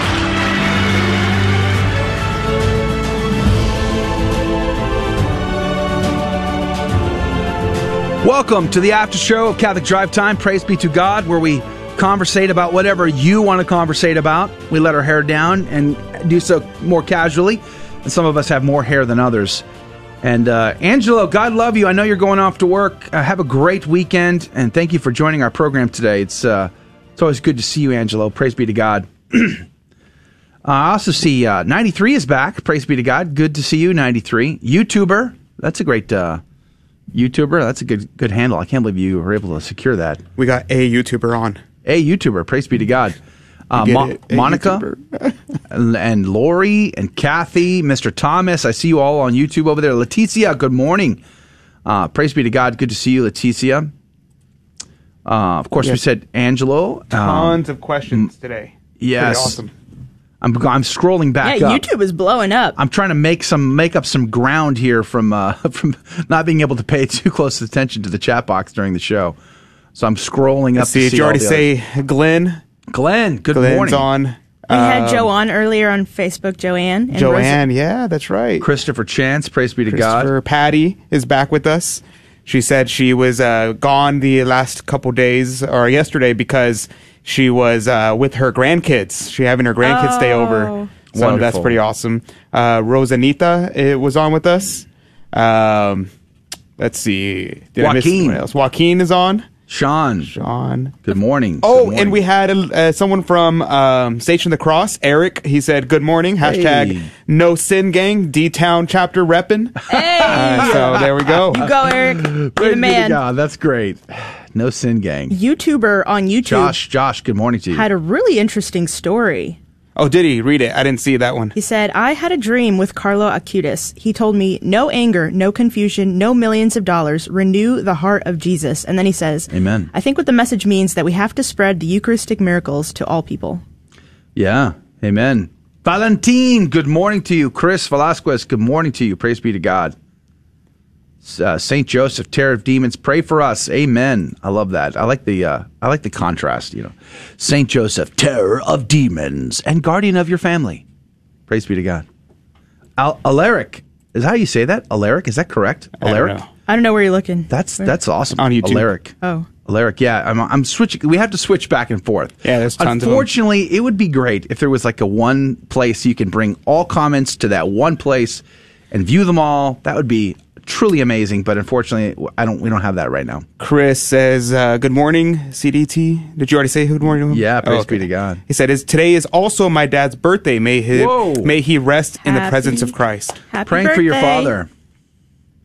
That's awesome. Yeah, amen. So I saw Kathy was commenting too a bunch up top there. Yes. Trying to scroll through all this She stuff. has a really fun schedule planned for today. So Kathy said she went to 7 a.m. Latin Mass. She's doing the consecration to St. Joseph. She's praying outside the abortion clinic. Then she's going to do the Stations of the Cross and another Mass for the solemnity. That's awesome. That's pretty basic. You go, Kathy. Now, are you doing a St. Joseph's altar celebration? Now, Adrian, pop quiz. What's a St. Joseph's altar celebration?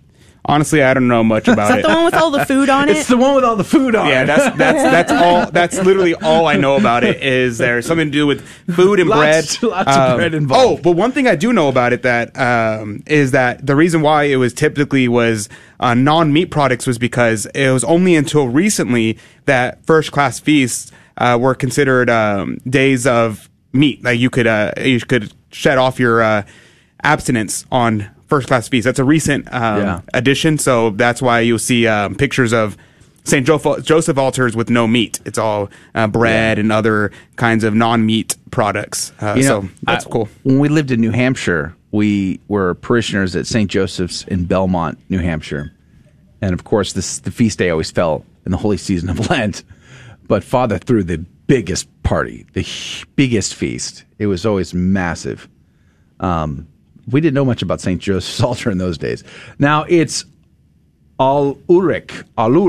Is that better? Aluric? Is that right? Praise be to God. Where are you from? Aluric. Aluric. Where are you from, Aluric? I want to know. Praise be to God. 93. We got questions, 93. Okay. You're from Canada. Are you Canadian? Are you Russian living in Canada? I mean, we were talking about this yesterday. So we're just curious. That's all. Praise be to God. We're glad you're back. Good to see you again. Mr. Thomas, good to see you too. You were out, I think, yesterday? You weren't around yesterday? It's good to see you. Let's see. So we had a lot of really good questions Yeah, I'm today. trying to find the questions. Well, I'm going to go with Chris's question first. Can I thank some folks for sharing? Yeah, go ahead. Like Joanne and Patty and Richard. Thank you for sharing. I'm seeing a bunch of shares here, and praise be to God for it. Thank you for sharing our video. I can't see who shares videos on YouTube. I'm not able to see it. So if you've shared and you've liked, God love you. Thank you for doing that. We're very grateful to you. I'm only able to see the number of shares on the Facebook side. So thank you to everyone who is sharing our content. It really means a lot to us. Praise be to God. Go ahead, Adrian. Let's see. The question was, proposed question for the after show, how should Catholics reconcile the required marital act in the sacrament of matrimony with the teaching that both the Blessed Virgin Mary and St. Joseph are lifelong virgins? This is a great question, and it's a question that comes up quite often in regard to the virginity of the Blessed Virgin Mary and, of course, of St. Joseph, too. But it's the consensus of the Church that they were both ever virgins. It's also the consensus that St. Joseph was a ever virgin as well, as you noted here, because he was... a lot of people will claim that the brothers and sisters of Christ were actually children of St. Joseph, which is technically a opinion that was held by some of the fathers, but the majority of the fathers believe that they were just other relatives, cousins, and the like. But here, it's very important to see that whenever we look at the sacrament of matrimony, the sacrament of matrimony did not yet exist in the time of our Lord. And even in our own time, like today, we have what is called Josephite marriages, which is a marriage where the spouses are chaste. This is a rarity. It doesn't happen often, but it does happen, and the marriage is still valid because of the potential for life and the willingness to be open to life if it be God's will. So Our Lady, for instance, whenever the angel Gabriel appeared to her and said that she would bear a son, she asked, "How can this be, for I know not man?" Now, this wasn't a question of doubt. She wasn't like saying, "Oh, that's impossible. I can't have children." In fact, it's kind of strange that she would say that if she was planning on having relations with Joseph, because that would mean that she would have just assumed, "Oh, that means whenever whenever me and Joseph get married and whenever we have a child, that child will be the Son of God." Cool. That's what she would have assumed. But she knew, because she was an ever virgin, because she took a vow of virginity, that she would not have relations with St. Joseph ever. And so she was like, how can this be? So she's asking, in what way will this happen? Do you want me to cast away my vow? Because God can do that. He can decide that your vow is no longer binding to you and free you from that vow and have you do something else. He can do that. He's God. So Our Lady's asking, well, how can this be? Am I going to get rid of the vow, or what is this going to work? How is this going to work? And so our Lord, of course, then overshadows her with the power of the Holy Ghost, and she bears a child, that child being our Savior. And so, all these things correspond to one another to show that, you can have a Josephite marriage. Technically speaking, it's not the normal means, but it is a possibility and still be sacramental. And the sacrament of marriage at the time of our Lord did not yet exist until after our Lord. Amen. Praise be to God. Now, is Aluric a new are you a brand new commenter? No. You've been commenting before. But you know who is a brand new commenter? Oh, no. Oh, yes. Oh, no. Oh, yes. I'm scared. YouTuber. Oh, I'm scared. YouTuber's brand new comment. First-time commenter. You know what happens with first-time commenters. Cringe. Here we go. You get the horns of the apocalypse.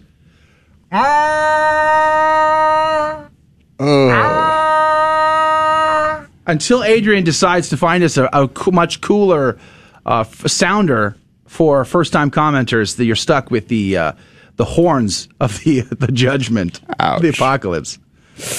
Yeah, that's a thing. Welcome, YouTuber. That was We're wonderful. glad to have you here, and Alaric too. He's thinking to himself, why did I come here again? Alaric's from Nebraska. Praise be to God. Nebraska's a German descent. beautiful state, by the way. I've been there one time. A friend of mine was being ordained in the FSSP, and I took my oldest son and my oldest daughter up there, and we had a great trip. It was so much fun. Praise be to God.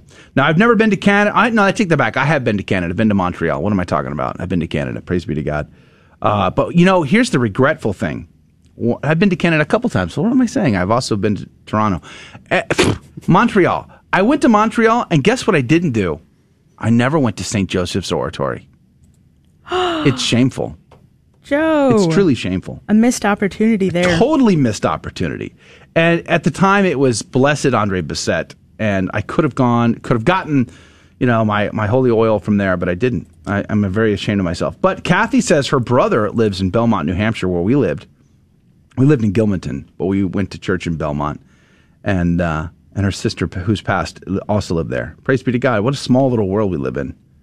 That's awesome. Small Catholic world for sure. Guys, this is hilarious. I'm sorry, I can't stop laughing. But 93, I was trying to translate what he said in Greek on YouTube. He was Russian. Like, these Greek words He's don't... not Russian. It's Russian. No, it's Greek. It's Greek. Sure? I know yes, how to... Yes, Greek. I studied Greek for a year. Yeah. And I was like, I've never seen these Greek words before. And he wrote in English, but transliterated. It says, I know some Greek. But he wrote it in English in Greek letters. Oh, that's funny. Interesting. YouTuber... Mr. Thomas wants us to record the horns of the apocalypse, by the way. Oh, no. I think he's very wise and astute, no. Mr. Thomas. He also says, I have a Lee jacket that is 100% like Adrian's. That's pretty awesome. So what I'm hearing is you're a man of culture. That's what I'm hearing. Adrian has quite a variety of jackets. Yes, he does. Praise be to God. A YouTuber has a question. I have a question. If a person is vegan, and I know there's a lot of vegan options like Impossible Meat, which tastes like meat. Impossible, is that the right word? Yeah, that's it's a brand. Okay, Impossible Meat that tastes like meat, but it's plant-based. Is that okay to eat on Good Fridays? Yes. Technically, yes. It's not meat. Yeah, it's not meat. Not meat. It is not meat. Can you drink an O'Doul's during the holy season of Lent? It's not alcohol. Has no alcohol. Also, you can drink alcohol during Lent. I know, but a lot of us give up alcohol for Lent. Mr. Thomas says, Adrian, can you say some words how and why Joseph died? Why Jesus did not ascend him to heaven? Also, did the Virgin Mary die? Was she ascended before or after passing? Yeah, this is a great question. The latter question is easier to answer. The Blessed Virgin Mary was assumed into heaven after her earthly life. That's a dogma of the church, so that's something that all Catholics must believe in order to be Catholic. So yes, Our Lady was assumed into heaven at the end of her earthly life. The debate comes whenever people say, did she fall asleep or did she assume just at the end, like literally, like she just was brought straight up to heaven? Most Westerners believe that she was assumed directly into heaven. The Eastern Church tends to believe that the Dormition of Mary, Our Lady fell asleep, and then 3 days later she was assumed into heaven. So I actually adhere to the Eastern position because I think the tradition is stronger. And I also think that the theology is more profound. And so the Eastern position states that Our Lady, at the end of her earthly life, our Lord appeared to her and asked her, told her, Mother, would you like to be assumed into heaven now, or would you like to experience death? and she said she would like to be conformed to her son in all things. And so she wanted to experience death in order to have that suffering of death, just like her son, and be assumed into heaven afterwards. And so she decided to die. So she did die, and then she was assumed into heaven 3 days later, just like our Lord, and the tomb for 3 days, after which she appeared to the Apostle Thomas because he was late and didn't get to be there. He was late again. But this time he had a good excuse. He was in India. Now, the question of St. Joseph is a slightly more difficult question. The general consensus is that he was assumed into heaven, at least in most Catholic circles. The consensus is he assumed into heaven. The reasoning for it is because, one, he as the father of the foster father of as a father. My mouth is like not working today. As the foster father of our Lord, it would be unjust and not right, not fitting that our Lord in heaven would be united with his mother, but not with his father bodily. And so that he would have brought his father with him. When did this happen? This would have been on the end of Matthew. I think it's Matthew 26, when all the people are raised from the dead. Our Lord descends into Sheol, where the place of the limbo of the fathers, where Saint Joseph would have been. Now, there's a great meditation. I forget who gives the meditation. I have to go back and find it. But he says that when our Lord descends into Sheol and sees his father, Saint Joseph would have turned to him and said, "O you who I held in my hands, who I saved and fed from my own hands, who worked for you, do now please work for me and bring me to your house. Take me into your home as I took you into my home." And it's such a beautiful passage to show the relationship between Joseph and our Lord. It's very beautiful. If I can find it, I'll definitely share it here. But so it's the general consensus that happened as well. And one of the proofs of this is that we have no relics of Saint Joseph or the Blessed Virgin Mary. The only relics we have of them are objects that they would have held. So, like, for instance, we have the relic of the veil of Our Lady, and we also have relics of the workshop of Saint Joseph. So no first-class relics of them, no body parts from them, because they would have assumed directly into heaven. Also, Saint Joseph died with our Lord and Our Lady by his side. That's why he's the patron saint of a happy death. And how could someone like that, who died side by side with our Lord and Our Lady, not be brought into the kingdom of heaven bodily? Amen. Those are the main reasons why, and I think that's good. And also, it's assumption, not ascension. The notable difference being, ascension refers to our Lord because he assumed into heaven, he ascended to heaven by his own power, because he is God. Whereas for Our Lady and Saint Joseph, they cannot ascend into heaven because they do not have the power to do so. It was our Lord who assumed them into heaven, who brought them up into heaven. So that's a slight distinction. Alaric asks, have you heard of the tradition of Assumption, which you just referenced? And I wanted to mention that if you don't have Father Calloway's book on the consecration of St. Joseph, you should check it out.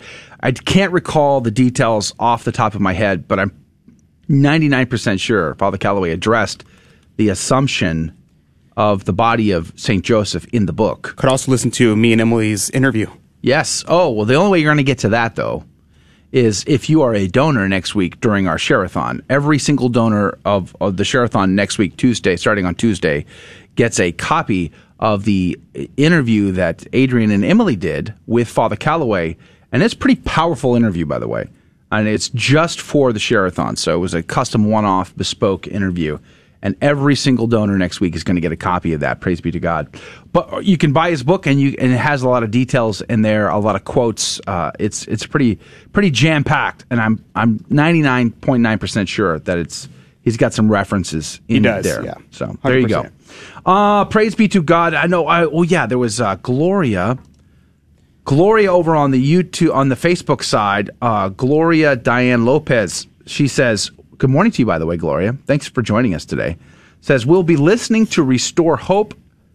Go to St. Joseph, a free conference today organized by National Shrine of St. Joseph. Lots of great Catholic speakers, including Teresa Tomeo and Father Calloway. Now, is there like a link to that, Gloria? If you can post a link, maybe we'll share that. Praise be to God. What else? Let's see here. Looking around to see who else is on. Good morning, Glenn, by the way. Good morning. Says, when visiting England a few years ago, I acquired a copy of Butler's from the 1800s. I have a copy of Butler's, and it's a really old copy. I don't remember the date it was published, but mine is very old and it's brittle, and my kids play with it like it's going out of style. I'm always worried it's going to rip the cover off. I love Butler's Lives of the Saints. You know, there's a YouTube channel for Butler's Lives of the Saints. You can actually listen to them read the entries there. It's very, very good. Have a great day, Sean. Praise be to God. Thanks for joining the GRN team, by the way. Good to see you. Who else? Praise be to God in all things. What's going on for the weekend, you guys? I'm very excited. The double-edged sword of stimulus money. On one hand, it's great to have cash.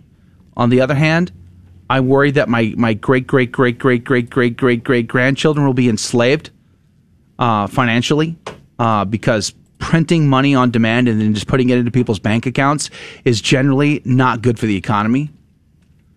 So I don't know. But I get to fix my car, and I'm pretty good. I'm pretty happy about that. Emily and I don't get to party like it's 1984, like it's 2021, 1984. No, I'm still waiting on that. I haven't gotten any stimulus checks, so I don't think we're going to. I can't demand it because I'm kind of like calling out the debt, so I can't be like, give me the money. I hate the debt. It's, like my friend called me. He's like, did you get your money? I'm like, what money? What are you talking about? He's like, your stimulus money. I'm like, I'm not going to get stimulus money. Get out of here. And I check my bank account. I'm like, that is criminal. Like, to put cash in people's bank accounts and just print it like out of thin air it's insane. But then, like, how are you going to complain? Because it's free money. But what about hyperinflation? Oh, it's absolutely a terrible idea, but it's also free money. Do you remember, you might remember, or you might have seen, rather, not remember, but have seen, like right before the rise of Nazism in Germany, and they were all bankrupt, there's images of like wheelbarrows full of cash that they would use to go buy like simple things, bread, milk, eggs, because hyperinflation is off the charts. I don't know what you just read, but it had to be funny. So like, I don't want my kids to have to face hyperinflation, no matter how much money I would love to have in my bank account. Yeah, well, what was that? What was that, so Adrian? I'm laughing because Chris said exactly what I was about to say. He said, stimulus money. Thank you, Congress, for giving me back a minute proportion of the money you took from me in the first place. Yeah. Or how about this? You're going to print $1.9 trillion. How much of that are you giving to Americans that are citizens that are struggling versus how much are you giving to organizations of your pet project? Most of it. Yeah, the other thing is I was listening to Matt Walsh, and he was saying, what probably would have been a better idea is instead of taking out trillions of dollars, instead, why don't we just not tax everybody for a year? There you go. Wow. Can you imagine how much money? Yeah. Anyway, I hate the stimulus checks. I'm going to get a manicure, but I'm going to hate it while I do it. It's going to really kill me inside. Oh, this is rough. Oh, yeah, no. Please I'm not keep doing going. anything. Yeah. I'm not getting a stimulus check, but it's fine.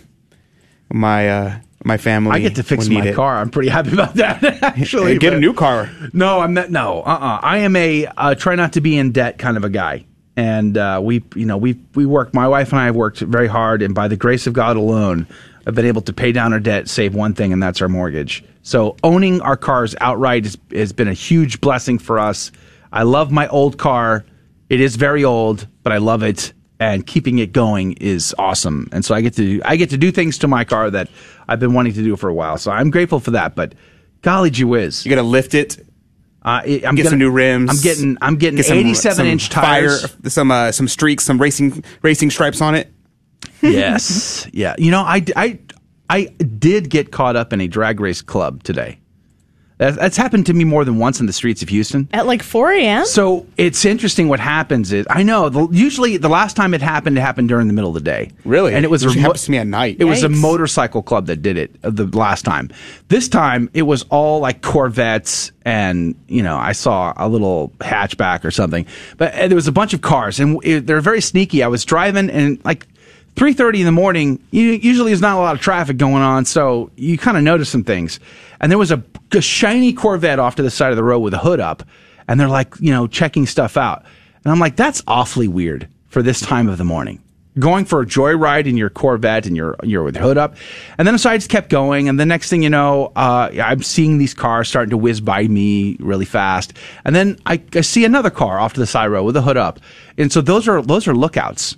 They're communicating to the whole club, the whole group, where the police officers are, so that they can inform the group when and where they're allowed to lay the hammer down, so to speak. So, and then what they tend to do is some of the people in the club, if you're not racing, your job is to block traffic. So they will block all the lanes of the highway to keep the traffic back, so that the two that are going to race will have a free strip to race off of. So, boy, it was like, it's too early in the morning, guys, to be trying this. But on the other hand, if you're going to do it, I guess I'm glad you did it that early in the morning, because, boy, would it be super annoying to have you people blocking traffic during rush hour. So, yeah, that was kind of a thing this morning. Let's see. Alaric says, one priest says, God only asked 10%. The government asked more than God himself. Yes. Ouch. Let that set in. Ouch. He said, I think he deserves more than the government. Yep, I think so too. Amen. I think God deserves everything. So yes, if Monica thinks Matt Walsh would be a great guest. What do you think, guys? Yes, that would be great. I think I've tried. We're working on it, Monica. I tried. I also tried for Michael Knowles and a bunch of other people, and so far, no bueno. I'm still trying, though. Praise God, I would love to have Matt Walsh on. I think he's fantastic. Michael Knowles lately? Oh, my heavens. He's been going off, yeah. That guy he was always... It's like he's Catholic. He was always Catholic, but lately, wouldn't you argue? He's like Catholic. He's like really gone Catholic. Yeah. I've been watching Michael Knowles since he's like on episode 40. Now he's on like episode I remember 400. You introduced me to Michael Knowles. Yeah, I love back. Michael Knowles, and I used to I started watching the Daily Wire because I saw Ben Shapiro roasting people, and I thought it was hilarious. And then after I started looking at Daily Wire, I started watching Michael Knowles, and then I realized over time that he was Catholic. And then over the course of the last few years, he's like become more and more explicitly Catholic. And now he's like talking about the Feast of St. Joseph on his show. He's talking about like Thomas Aquinas. He's talking about the sacraments, and I'm just like blown away. I'm like, dude, this guy, he had people every Friday. He does a mailbag, and people are always asking him Catholic questions, and it's so funny just hearing him go off. Yesterday, he was advocating for book burning in regards to the Inquisition and burning heretical books and blasphemy laws. He's like, yeah, we totally need to bring back blasphemy laws. I was like, dude, this guy's awesome. Wow. Yeah, so we've reached out to them, and so far it's not worked out, but. I mean, God's will be done. Your grandmother gave us great advice. Ask the guardian angel to go and try to book them. And I've been asking my guardian angel. I think my guardian angel is like, can we just get you to confession first? I mean, let's start with baby steps before we start going advanced mode here. So anyway, there's a lot of guests I would love to have, and as of right now, it's not been lining up for whatever reason. So hopefully, prayerfully, we'll get some great guests lined up for you in the very near future, and maybe it'll include people like Matt Walsh. We'll have to see. Praise be to God. Matt Walsh's book, Church of Cowards, it's so bad. Like, it's crazy. Cannot believe he called out. He's just talking about how the church is failing to stand up for the truth and for things that matter. And I'm like, amen, brother. Amen. And Michael Knowles is coming out with the book soon with Regnery, who we had... two people on from Regnery. We had the publisher on, and we also had the Gospel According to St. John from Mary's Voice in the Gospel of John. That was also published by Regnery. So Michael Knowles' new book, I think it's Speechless, Controlling Minds, Controlling something or other. I forget. But it's really a good concept. I haven't read it, of course, because it hasn't come out. But the idea of it is something that I've been talking about for a long time, something about talking about how words have meanings and they're important and people try to change what words mean in order to change the hearts and minds of people. And I think this is incredibly important. And the reason why I bring it up often, I think this is probably where Michael Knowles is getting this from too, is the very idea of philosophy. They say 90% of philosophy is definition and distinctions. You have to define words and make distinctions between ideas in order to do philosophy. And if you fail to do that, then you can't express thought, you can't have communication. And that's what's happening today, is a breakdown of communication. They are holding opinions that are contradicting. They're saying both at the same time men can become women and women can become men. At the same time, they're saying there is no difference between men and women. These ideas are mutually exclusive, yet they're holding both of them at the same time. And you can't do that logically, but the problem is they don't care about logic. It's all about just control. It's all about control. Yeah. All right. Well, praise be to God in all things. Don't forget, I'm going to be, as a mea culpa, I'm going to be sending out the email that I forgot to send or failed to send yesterday. So I'll be doing that today. I also want to mention, they are not sponsors of ours, Glory and Shine. You ought to check them out, Glory and Shine. Super cool organization. They are trying to create good products that people will use, that will bless them, but they're also trying to incorporate that with their love of the Catholic faith. And like, I'm going to be buying the Beard Balm thing. I've never used Beard Balm, by the way, but I'm going to start just because these people look so awesome. Their products are beautiful and high quality, and they have a huge heart for Christ and for the Catholic faith, and just wonderful people. They're not sponsoring this in any way, shape, or form. They're just awesome, and I wanted to share them. Check them out. Glory and Shine. Wonderful people.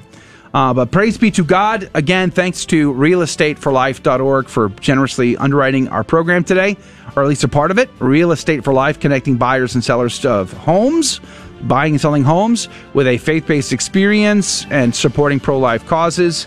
Their website is realestateforlife.org, realestateforlife.org. Praise be to God in all things. That is going to do it for Catholic Drive Time for this week. God love you all for joining us and suffering through the program all week long. We're so grateful to you, and we love to see you guys hanging out with us for the after show, especially. You're the super fans, and so thank you for that. Have a great weekend. Enjoy. Go to Mass tonight for St. Joseph, and we'll see you back here Monday morning, 6 a.m. Central, 7 Eastern, for another full lineup of Catholic Drive Time next week. We'll see you then. God love you. God bless you. Have a great weekend. Thank you for joining us